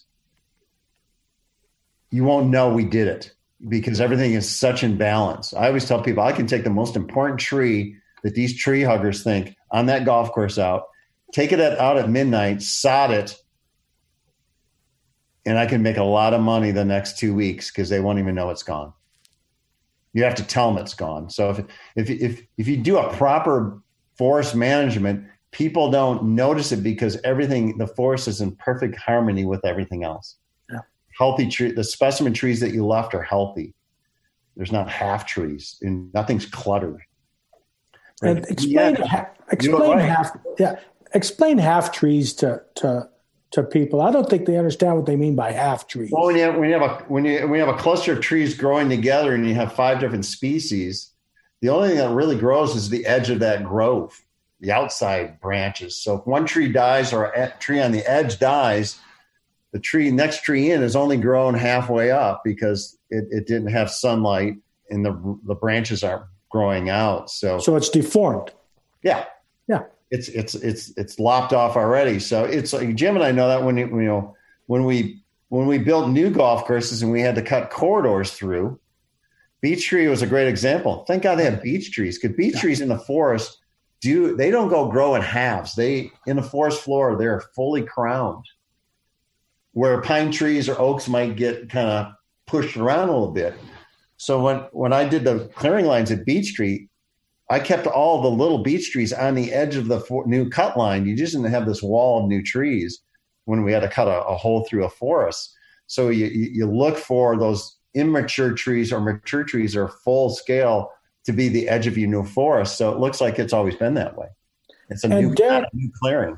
And Derek, tree management and clearing of a new golf course, Bruce hit the nail on the head. You're looking to see what tree is going to be the tree, the iconic tree, as it starts to mature, because there's a bunch of half-grown trees, deformed trees, and all you want to do is manage that. And Bruce hit the nail right on the head. Managing those trees. It's Jim and I keep harping on. We want it to look like we've never been there, and the golf course has always been there. So if you manage the forest correctly, it doesn't look like new growth or old growth. It's just look like it's always been there. Everything's in balance. It's all we're always trying to get, perfect harmony of visual landscape. And if you want to read about it, Derek, Dave Otis, a guy that Bruce and I both know, did a great story for the USGA on trees and what happened and how this process started. If somebody wants to learn about that, they should look Dave Otis up, USGA tree management, and he did a great story on what happened and what you're trying to do to recapture these specimens that are on these golf courses. Bruce, you mentioned a little while ago about, this state we're in, and I think you said you called it boutique courses that are being built now. How hard is it to get to be in the renovation world doing what you guys? How hard is it to get jobs? Because it seems like, everybody's flooded into that business now. Some of you guys have been doing it for a long time and have shown your expertise. Wow. Yeah, I'm losing jobs because I'm 60 now. It sucks. I know I'm more qualified, but you might not be around a lot longer. We're gonna go with the top. That sucks. But yeah, there's a lot of guys. There's a lot of our interns. Jim's and my interns are in the business now, and they're doing good work. So there's a lot. It's crowded. But I always, I don't know if it's like a self-defense, but I'm like, well, if I didn't get the job, I didn't want to do it anyways. Yeah, right. I do that all the time. Yeah. Anyways, it's probably denial. This place is lame anyway. But, luckily I'm pretty busy, and I don't, I'm looking for one, maybe 2 clients a year. So I don't have to compete that much. And some of the jobs that are coming up are, just a lot of my jobs now are just like, I'm just going to fix the mowing, and you don't need to rebuild your bunkers. They're fine. That kind of a deal. So I'm doing a lot of those, but I still have, the corona's kind of put a lot of things on hold. I've got some projects getting moved around in the next couple of years. And this fall, I either have 2 projects or 0. Who knows what's going to happen with that? But luckily I'm pretty busy and I don't have to be out there fighting that hard, but there's a lot. It's crowded. There's no doubt about it. Hey, Bruce, do you want to be remembered as a guy that revered old dead guy designs, or do you want to just be remembered as a guy who worked on all types of golf courses and did the best he could do? Yeah, that's it. I just think, I think it's like, hey, I was fair. I had a lot of fun. I did good work. And that's it. I'm just as happy to work on, a D-level club right now that I know I can fix. Yeah. It's kind of fun. It's like, all right, it's not a top 100, so it's not that much pressure, but Hatherley Country Club in Boston, not too many people know about it. It's in the South Shore of Boston. I don't even know who the original architect is. We can't figure it out, but it's pretty cool. Yeah. And The superintendent has been rebuilding the bunkers over the last few years. It doesn't have a lot of money. It's got a nice membership, but it's. I'm like, you don't need to rebuild those bunkers. Keep rebuilding them one at a time. Let me fix the mowing. Let me fix some treeing work, and it's really cool. It's a seaside setting, really firm fairways. They love what I'm doing. I'm having a ball. I'm not making a ton of money. I'm fixing it with a little amount of time as possible. And that's just as satisfying as any job I've done. More than Blue Mound and Onwentsia? Yeah, it's just as much. Those are a lot of work. I've been working on those places for 20 some odd years, and yeah, it's pretty cool. They're high profile, but this Heatherly is just as cool a project. I just get as much satisfaction out of that because I fixed the golf. I've fixed the golf at both. One I had to spend a little bit more money and time on. The other I didn't have to spend a whole lot of time on because it was my choice not to spend that much time on it or money on it, and it's just fine. Yeah. And it's pretty cool. And a lot of people don't know about Onwentsia, but I do. It's a great place to walk and play. The history is unbelievable. I can't imagine that you wouldn't want 10 more Onwentsias, but I do understand the passion for helping even the clubs that don't get that fanfare. Well, that's it. That's it. That's right, Jim. It's just like having fun. It's fixing golf. That's what we're supposed to be doing. Yeah. Luckily, we've made a living. You and I have been so fortunate to work on so many great projects for Tom and then our own renovation work. But to me, it's just fixing golf. Yeah. Doesn't matter. Because, I would love to get the calls from the Blue Mounds of the world because you know how important they are. The Onwentsias of the world, you know how important they are in the history of golf. But, there has to be something to be said about helping others. Not as top 100, if you want to call it. Yeah, and being willing, because the top 100, it's crowded up there. There's a lot of good people doing it. Yep. And a lot of those top 100 courses are already done. Yeah. Or if they're not, they're doing $15 million renovations now. Yeah. I don't know if I can stomach that. Yeah. I mean, working at Wingfoot, you would have not turned down Wingfoot. You wouldn't have, would you? Yeah, I would have taken it. Yeah. But there's plenty of there's 100 top 100 courses in the country. And how many courses are in this country? There's a lot of good ones out there. A lot of 6s, 5s, 4s that are worthy of working on. And not all of us have access to the top 100 courses. I certainly don't. So I'm not going to play those. Right. But there's a lot of other really good courses that can be fixed with just classic ideas, infuse them into a muni. And it'll be just, look at Tom did at Memorial down in Texas. That was a pretty good place, but Tom's made it, playable and world-class for the tour players. Right. Without overcooking the soup. Right. Do you think that we pay too much homage to Rayner and McKenzie and McDonald and Colt and Al? Do you think we pay too much homage to them? Do you think we could do better today than they did? Well, we can do comparable work. How's that? Look at all the courses that you and I've worked on are in the top 100 right now. You can do comparable work with good sites and good owners and good talent. So we're just what we did with Tom, and Tom has continued to do, and Gil's doing, and Bill's obviously doing. They're popping top 100 golf courses out there. There's always a couple of new ones that they're like, well, that's got to be a top 100. Right. So, but what they're doing and what we learned to do is execute the same thought process, hard work, good strategic design, paying attention to the details. That's what those guys did. So we're doing it with better equipment. You have excavators, and more talent. Yeah. And I'm going to beat Derek to this question that he's going to be bummed because I'm going to beat him to it. Scoop him. Could Bruce Hepner go into any urban setting and make an average golf course worthy of everybody's respect to play without costing a fortune to build it? Yeah, you could. You can. There's plenty. I grew up in Detroit. I grew up playing Rackham, a great Donald Ross course right next to the zoo. It got buggered up a little bit because they put a freeway through it, but I consulted after for a while.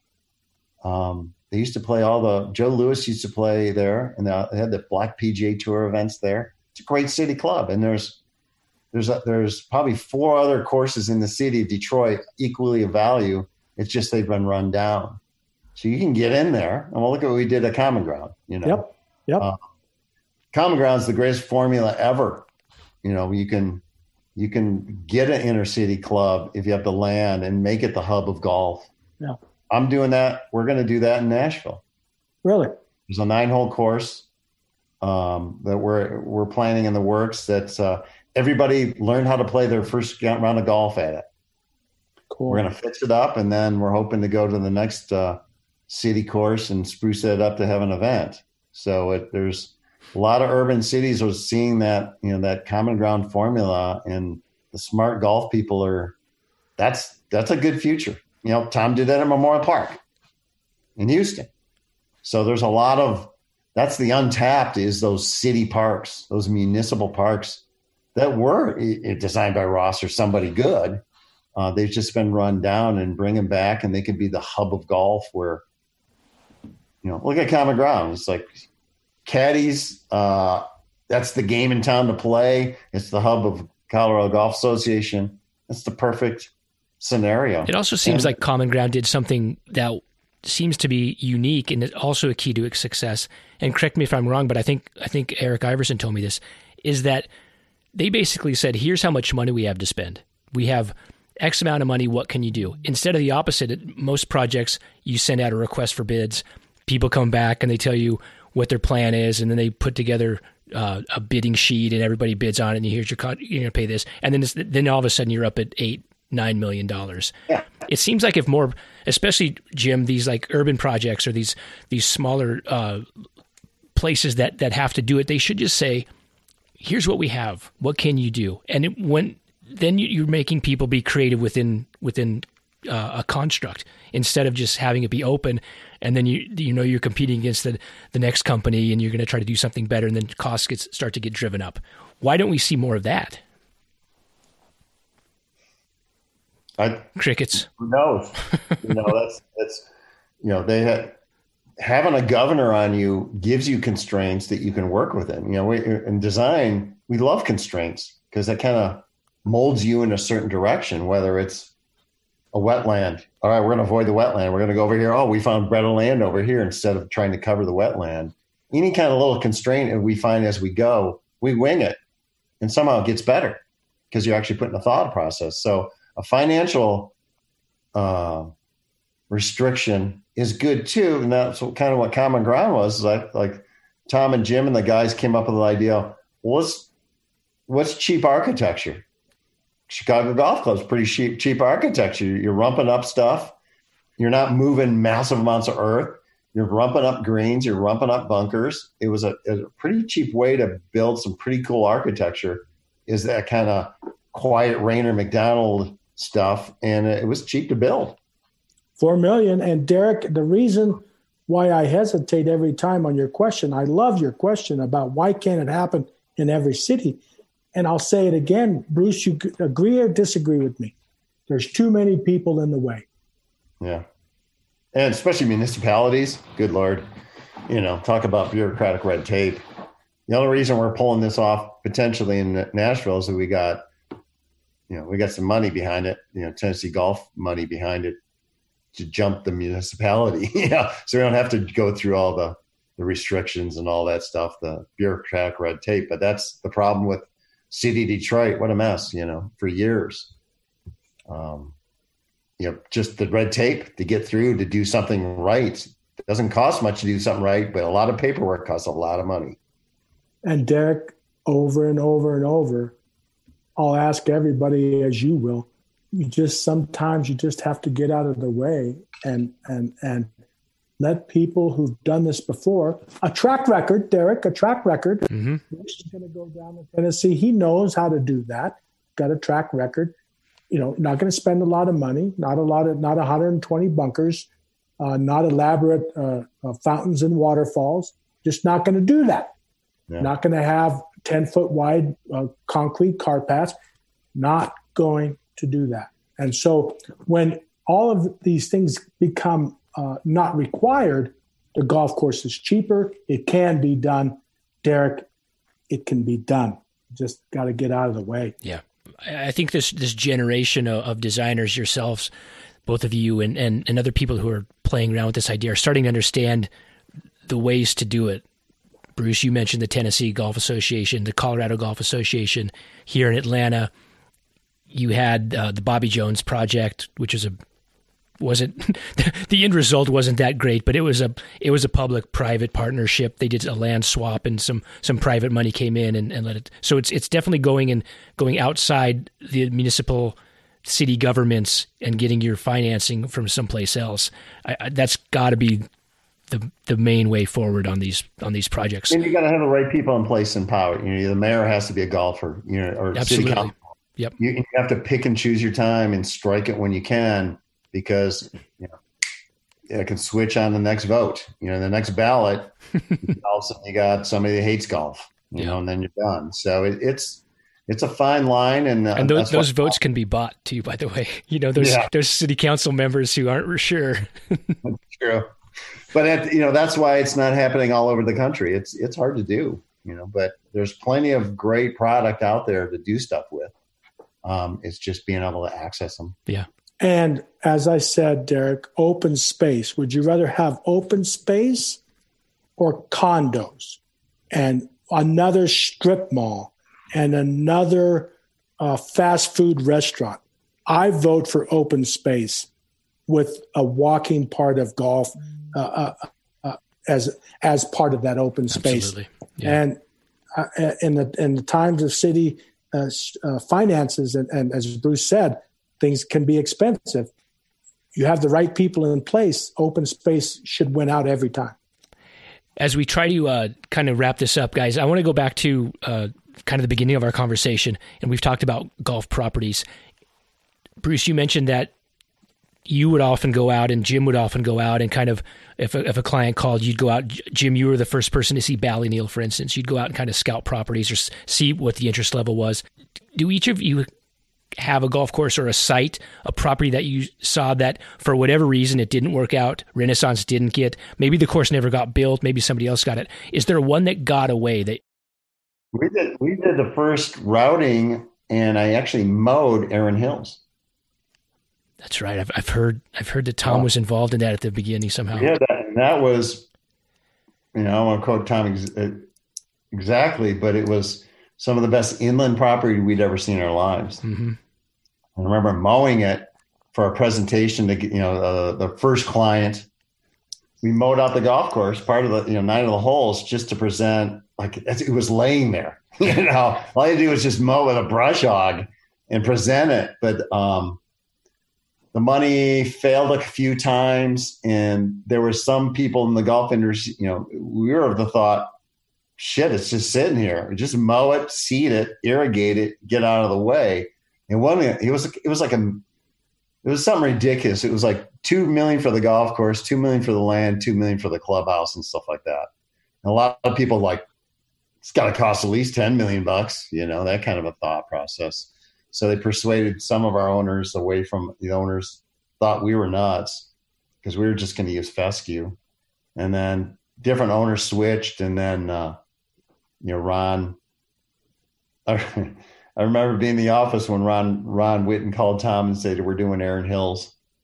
I think Tom's quote was like, well, the shark infested waters are deep, and I hope, are cold and deep. I hope you know that now. It was like, you son of a gun, you stole that from us. But it's like, and it's far different from what we had. Obviously Erin Hills has had to been fixed a few times. Yeah, it has a long checkered history. Our version was pretty cool. Like it was laying there. Probably the most minimalism site we'd ever seen. And it was almost too minimal that people didn't believe it, kind of a deal. And I think we lost that one, and that would have been pretty cool because that was a nice piece of ground. Was that more that because the ownership changed more than any reason why you lost it? Four different owners over the time. The original people believed in us, but they couldn't quite pull the money together. And then the next one, I can't remember. I remember one of the clients. It might have been the current client, or one that hired him, asked Tom, can you promise this will be on the top 10 course in the world? And Tom's like, I can't promise you anything. It's great. It's the best inland property I've ever seen, but I'm not going to tell you that. And they found people that told them that say, yeah, we'll do that. So then the owner, the final owner, wanted a U.S. Open, so that you can tell anybody. As Jim said a long time ago, us being really consultants are actually telling you the truth, not necessarily telling you what you want to hear, but bringing you down easy and telling you what you need to hear. And eventually, they love that. But some people, they just want you to tell them what they want to hear, and there's plenty of architects willing to tell you what you want to hear to get the job. Yeah. And that was one of them. For me, the land that I often wondered what it would have been like was the land that was next to Kapalua. Yeah. The land that was, there was a piece of land that was next to Kapalua in Hawaii that I thought, wow, that would be special to work on. It never came to fruition. So that's one. I have another that hopefully may come back to alive. I used to drive by it all the time on the way to work, and I thought that would be some special land to work on, and hopefully someday it will happen. But there's projects that Bruce walked, there's projects that I looked at, there are projects that never got off the ground. There's a sand site in West Texas that we looked at, and I'm thinking, man, nobody's going to believe they're in West Texas. Yeah. And these sites are out there. Some will never get built. You always salivate wondering what it would have been like. Unfortunately, you never try to get too amped up to get started because there's going to be something that's going to stop you. So Bruce and I have both been through it. Oh, man, I could hardly wait. It's not going to happen. So Archerfield. Yeah. I don't know how much time I spent on the Archerfield, which is 36 holes there. Yeah. I even left my golf clubs there because John Ashworth, who was part of he was getting that one together. And I left my golf clubs, my luggage there. I was supposed to come back within a month to start the project. And the investor pulled the rug out from John, and they built that crappy 36 holes. Luckily, we ended up doing the Renaissance Club, which is next door to him, but that one broke my heart. How about anticipation for that, Derek? I'll be back. That's right. Yep. I'll be back. Keep the oven on. Thank God we built the Renaissance Club because I got to go back and fulfill the dream of playing North Berwick every night. So. There's a Jim, you probably know this, mile marker 50 going towards Ballyneal. On the left-hand side, there's a sand deposit. Yeah. 50 miles north of Denver. Yep. I'm actually heading there Sunday. I'm driving out to Ballyneal Sunday, but there's a mile marker 50. And you look to the left and you see all these sand dunes. And somebody owns a ranch there. And I always thought, God, if you could have built Ballyneal 50 miles from downtown Denver. Wow. It would have been awesome. Instead of 3.5 hours. But I'm actually driving out there from here. Well, 2 days to get there. Call me, just so I can say hi to you. Maybe I'll come out to Ballyneal and meet you. I'll be out there all next week. I think you guys need to get in the car and take another road trip, hit some motels, just relive the old days, the early days. That's fun. Yeah, from Findlay to Quail Crossing. That was our first road trip. Oak Hill. He and I worked together at Oak Hill in Massachusetts. Oh my God. Man, saw the WWF in our hotel. You mean wrestling? Yes. We were having breakfast, and there's I don't know who it was, but it was full of wrestlers, all steroided up. Steroid guy. Oh my God! It was. I thought it was Mad Dog Bashan. I think I don't know. I remember Mad Dog Bashan. Rapid Ricky, right. Something. I don't know. Or Iron Bruce, Cheek. Yeah, the Iron Cheek, or all the road trips that driving from the Legends in Myrtle Beach back to Beach Street. That was cool. I drove a brand new car, Mr. Doak's brand new station wagon. Tom's dad. I was driving at about 100 miles an hour. I made sure I sat right behind Jim in the back seat because I didn't have to look at the speedometer. All I could see is Tom's dad's eyes were this big. We got there in like about 20 minutes. I loved it. Car was shuddering all the way. Those are the things that we'll never get back, and I miss a lot. I miss the camaraderie of doing those things with Bruce and all those other guys. No doubt about it. I stopped by Oakland Hills the other night, Wednesday night, because I had to build some bunkers at a club, and brought $100 worth of beer with me in a cooler because I knew Gil was there, Kai Golby was there, Ryan Farrow, and all those guys. Yeah. And, Jim and I have been solo for 10 years or so, so we don't have that gathering of young people around us that much anymore. So we stayed there till dark, drinking beer out there and, seeing what Gil was doing, which is miraculous. He's doing great work, but just to hang out with the young guys again and give kids on the crew shit, and just mess with people and have fun. It was like, I wrote Gil a note. I'm like, man, I really miss this. This is the part of the band that we had at one time was a lot of fun at dinner. It wasn't so much working every day. It was dinner at the whatever bar that night was always just great conversation and great fun, whether it's playing shuffleboard or pool or whatever, or just hanging out. Those pool are with Floyd's and Bandon. I mean, it's the family, Derek. It's the family that you put together to create these things, and you live and breathe together. And I'll have to agree with Bruce on this. I miss that big family of guys living together, doing golf courses together, big crews. You don't get that restoring golf courses. It's not the same. I think one of the requisites for getting in this business, or one of the reasons you get into it, is to be able to give shit to your buddies and take shit too. If you can't handle that and you don't like that, then it's a wrong business. It is nonstop. Do you know how many times Bruce gave me a hard time about the music I played? He knew that I was going to be jamming. And what the hell are you listening to? But you see, that's what I lived on. What was the music? Bruce, what's your music? Oh my God. He had an album of Cher songs. Of Cher? It was Cher. And we loved that. We listened to that every night going out to the bars in Bandon. And we would just laugh. Oh my God. This was not, you were not doing that ironically, right? This was you actually. Bruce and Brian Slonick used to listen to this really cool old music. Maceo Parker. It was Maceo Parker from James Brown, right? And I had to have this thumping music. That's how I ran the bulldozer. That's how I created stuff. I had to have this. It had to shake the Woody as we were going to and from work. And Brian and Bruce used to just go, what the hell's wrong with this guy? Whatever it takes to get you fired up, get the juices flowing. When it's raining. Yeah, exactly. Thank you, Bruce. And hey, thanks for having me on, guys. Bruce, appreciate it. All right, be safe and travel safe.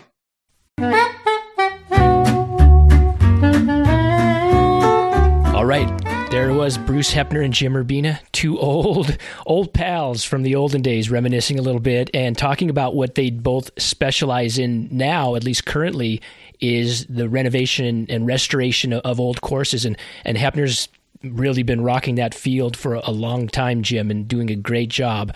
He does it as well as anybody. But I can't get past, Jim, this thing that he said about showing up to an old historic golf course that has a lot of pedigree and noticing that holes over the decades had been changed and altered in such an almost an offensive way. We brought up the case of Inverness, where those 4 holes had been completely redesigned and have recently been returned to more of the Ross style by Andrew Green. And Bruce said it, when he sees that, it saddens him or angers him or offends him so much that he doesn't even want to be a part of the reconstruction process of returning those holes to their original glory. And I just can't get past that. If you're in your field, wouldn't that be the ultimate challenge? The ultimate honor is to be able to right a perceived wrong and to step in and to put things back in their natural order. he didn't seem to want to have, anything to do with that. And I would think that would be like one of the objectives of somebody who's doing a renovation or a restoration. Where do you sit on that topic, Jim? Well, Derek, it's tough because I sympathize with Bruce and his feelings towards that. First of all, you have to think to yourself, how did those holes get to that condition? Well, how did they arrive at that disjoint as compared to the rest of the golf course? And so is it worth going to lengthy discussions to not educate, but to teach or to enlighten the committees or the membership on what had happened and what could be brought back? Is it worth that time? And he said that it just saddened him, but you always have to ask yourself, Derek, is it worth your time and energy to share what was there before, to possibly paint the picture that these holes, if they were brought back, could be in all of their glory? And that's the part that I struggle with every day when I look at old golf courses. I enjoy reviving and reliving the old because I think it has a lot to teach us. And for example, the St. Charles Club in Winnipeg, Manitoba, Canada, has an Alister MacKenzie golf course, the only Alister MacKenzie course in Canada. And we are going to work to restore in all of its glory what they had. And you could simply say, well, why don't you just leave well enough alone? It's hard to leave well enough alone when you have photos of MacKenzie standing on greens and in bunkers and showing the history and the undulations and the strategy that was all a part of that. And I have the documentation that will allow us to do that. Can that be said for every club? And I sympathize with Bruce. Is it worth going to every club and saying, I can fix this? But in your mind, Derek, does everybody believe it's broken? And that's the dilemma that Bruce and I and a lot of people who enjoy restoring the Golden Age designs, if people don't perceive that they're broken, then how can you go in there and tell them they need to fix it? If that makes sense to you. It does make sense. I guess I'm operating under the presumption that there's a reason that they've hired you. They know the golf course needs work. But you're right. Perhaps they just want it freshened up. Perhaps it was built in 1922 and it had gorgeous original architecture. It was changed 5 times over the last 98 years. And they like the golf course, but, they hire somebody to just do, the bunkers don't drain or they need regrassing or whatever the problem they think is. And they just want whatever they have kind of dusted off. But then again, if they want that, can't they get that from somebody else who isn't a specialist, who doesn't have as much practice and experience with an Alister MacKenzie course, with a George Thomas course?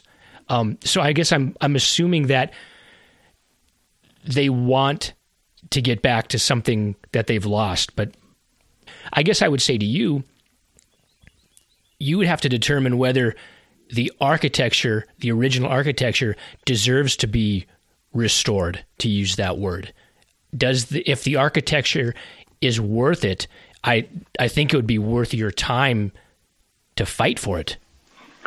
And that is part of my interview process when clubs call me and ask me if I'm interested in visiting their golf course and seeing what they have and if I could develop a plan to help them or guide them through the next 100 years of their existence. And Bruce does that all the time. Bruce is very happy to help clubs enjoy and realize their full potential, whether it be, as he said, mowing and changing the grassing lines, possibly some landscape work, some bunker restoration work. he's happy to do that. And clubs want some direction, some professional direction. Can I say a quote from Tillinghast that generally guides me into thinking what Greens chairmans and Greens committees go through? Do you mind me saying this quote? No, I don't. This quote is from Tillinghast, A.W. Tillinghast from The Course Beautiful. It says, and I quote, "No course can thrive under various experiments caused by the differing opinions of a divided committee. The Green Committee must depend upon the singleness of one man's purpose. And after the chairman's term has ended, his policies should be carried on by his successor. The surest way to ruin a golf course is by an ever-changing policy. A new broom sweeps clean," end quote.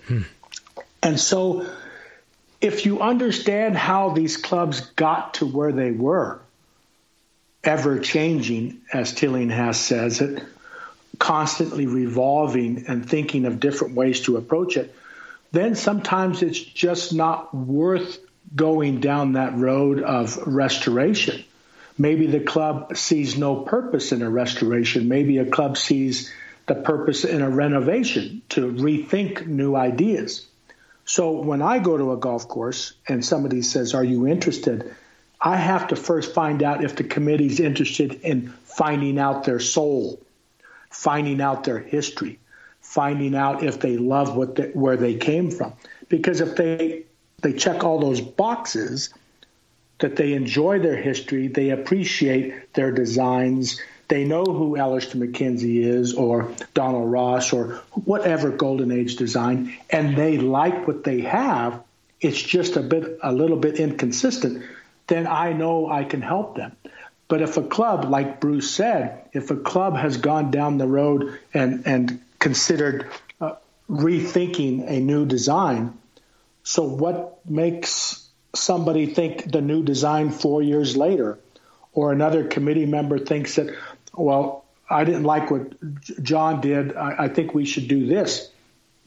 That ever revolving door, sometimes you ask yourself, is it worth it? But if the club has a good mission statement, and the mission statement says that Alister McKenzie, for example, is their guy, then I can help them. If a club feels that their mission statement is to renovate and keep up with the standards of the day, then I believe that Bruce feels that he is not that guy, and it's not worth that effort.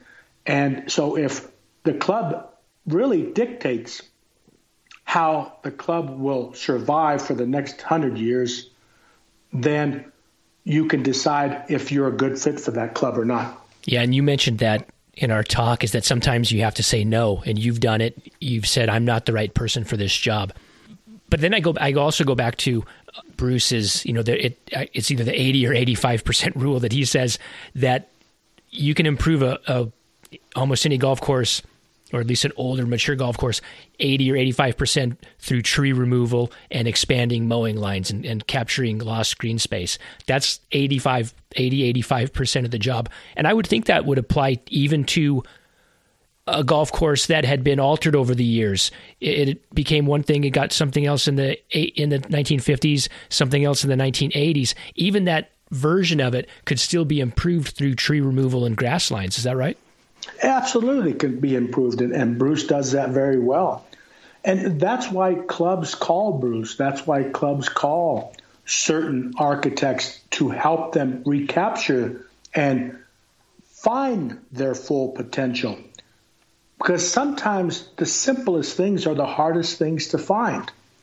I keep going back to what Bill Coore says about Rod Whitman. You have to know how to look.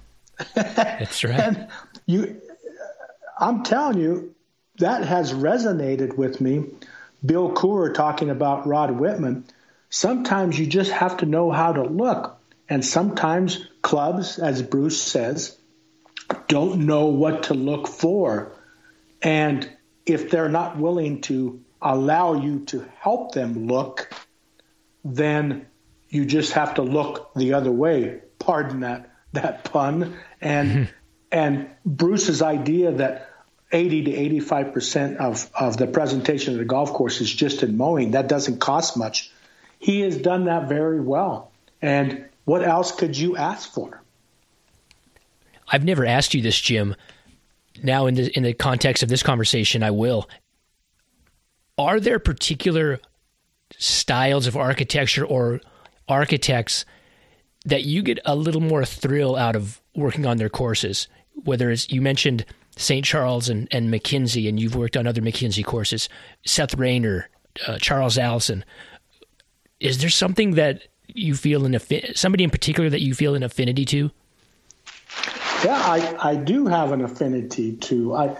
I love McDonald and Rayner golf courses. I love the aspects of what they brought to American architecture. And one could say, Derek, well, he's done the Redan on several of his golf courses. Don't you get tired of that? And I would say I don't get tired of it because each one of his Redans were different depending on the topography and the land given to him. McDonald and Rayner I speak of.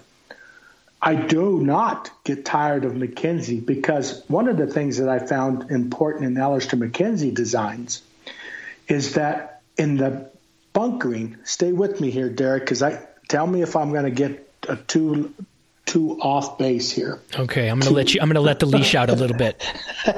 Just tell me if it doesn't make sense.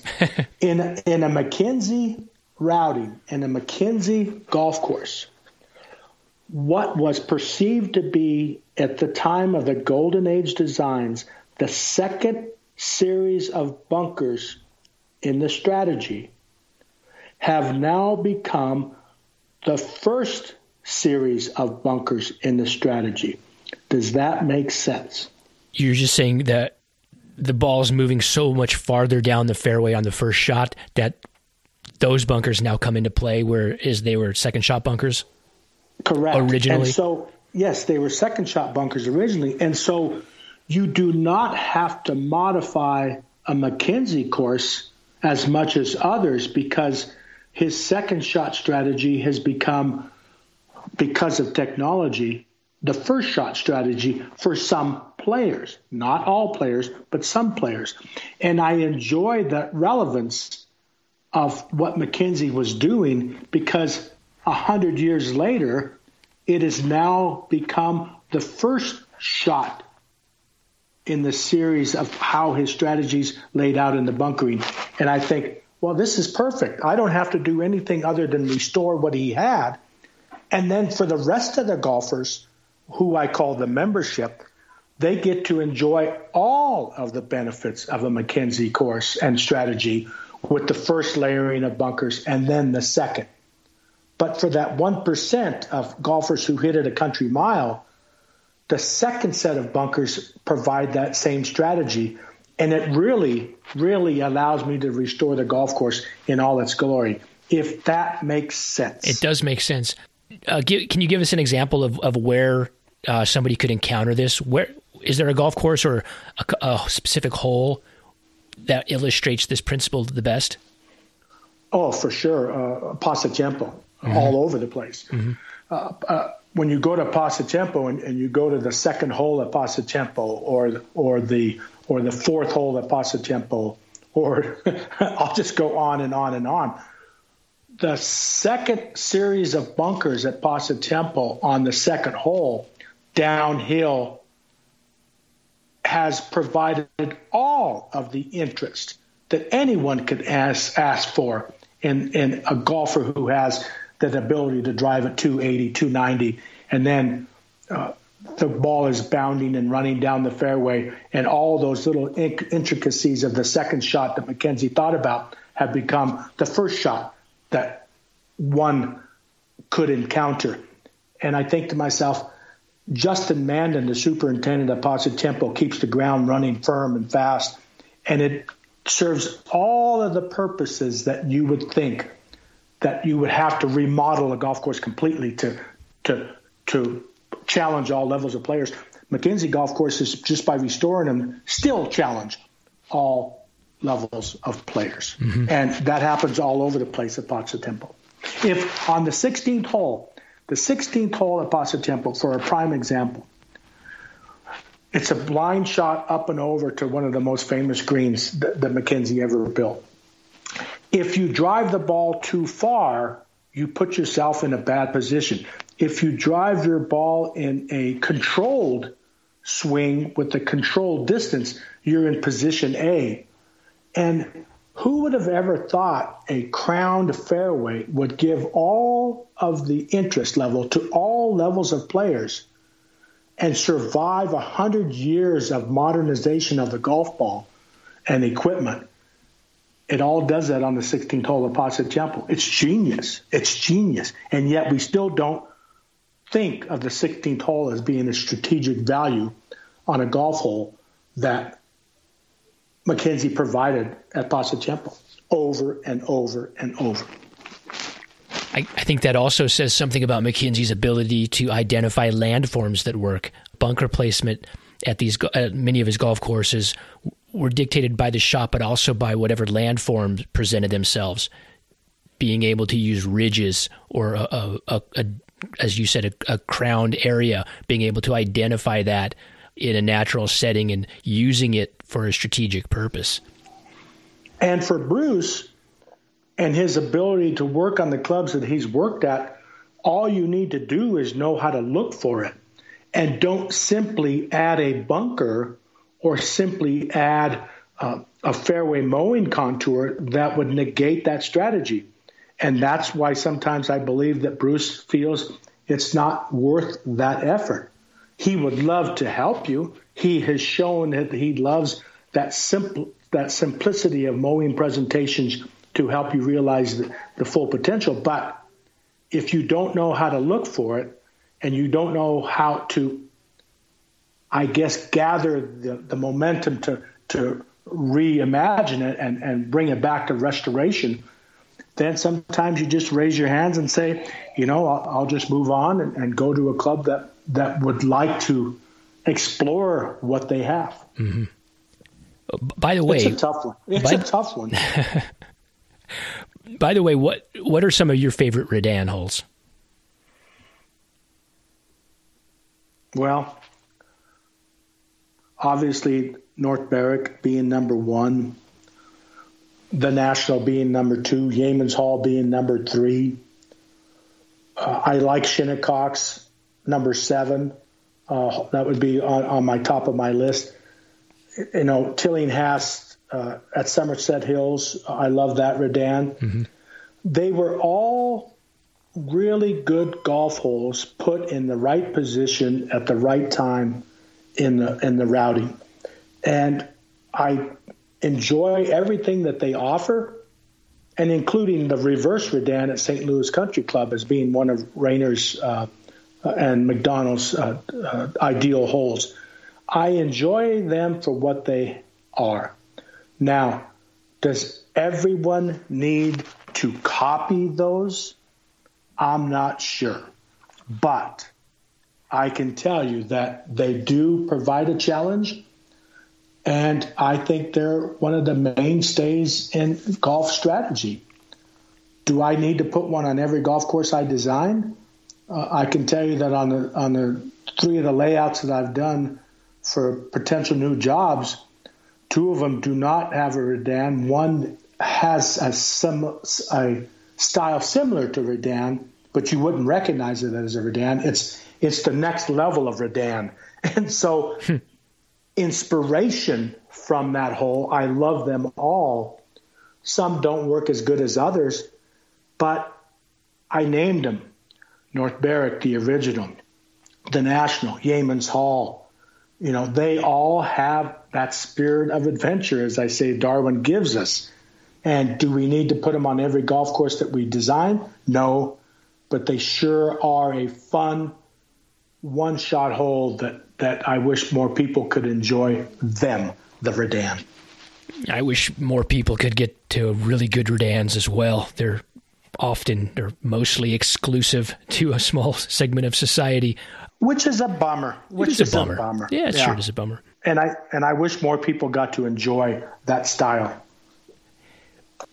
We used the word earlier saying that Bruce Hepner was happy to work with some clubs and do what he does, and happy to not work with others if it didn't fit. I will just say he seems like he's in a happy place. He seems like he's in a good spot. He's a great guy to talk to, and it was kind of fun to listen to you guys reminisce a little bit and talk about what you do. He is definitely in a happy place, and I can tell you that one of the joys of working for Bruce, and I'm not saying that every day was pretty for Bruce and I. I'm not saying that we agreed on everything, but at the end of the day, having a smile, as all of the architects we have talked to have said, building that team, working together to create the genius of a design is paramount. And Bruce brought that fun factor every day. And, he dogged me about my music. He did, didn't he? Oh, man. It was perfect. But, sometimes I needed that energy to get me going for the day or at the end of the day. But, Bruce always had that energy, always had that smile. It's infectious, and he seems in a very happy place. What else could you ask for? I should have asked for is for, as we were closing out the interview, for him to take us out on a couple little guitar licks. He's a guitar player, and he had it going a little bit at the beginning, and we should have asked him to bring it back out. We should have, because him and Brian Slonick, a shaper for Renaissance Golf Design, also plays some music, and they would play their music, and you could appreciate how they could go off on their own mental state, enjoying that music. I have nothing to offer. I couldn't haul my drum set around with me like they could haul around their guitars, but that would have been cool. He was so proud. It looked like a Fender guitar that he had. Yeah, I thought, Stratocaster. I wonder how that sounded. Turn up the amp a little bit. I'm sure Bruce would. Bruce would have been like in Back to the Future when he turns up the amp and it blows him across the room. There you go. I'm sure Bruce would have done that a few times. I wish you could have got that on tape, as they say. That would have been cool. Save it for another time. Agreed. Thanks, Jim. Thank you.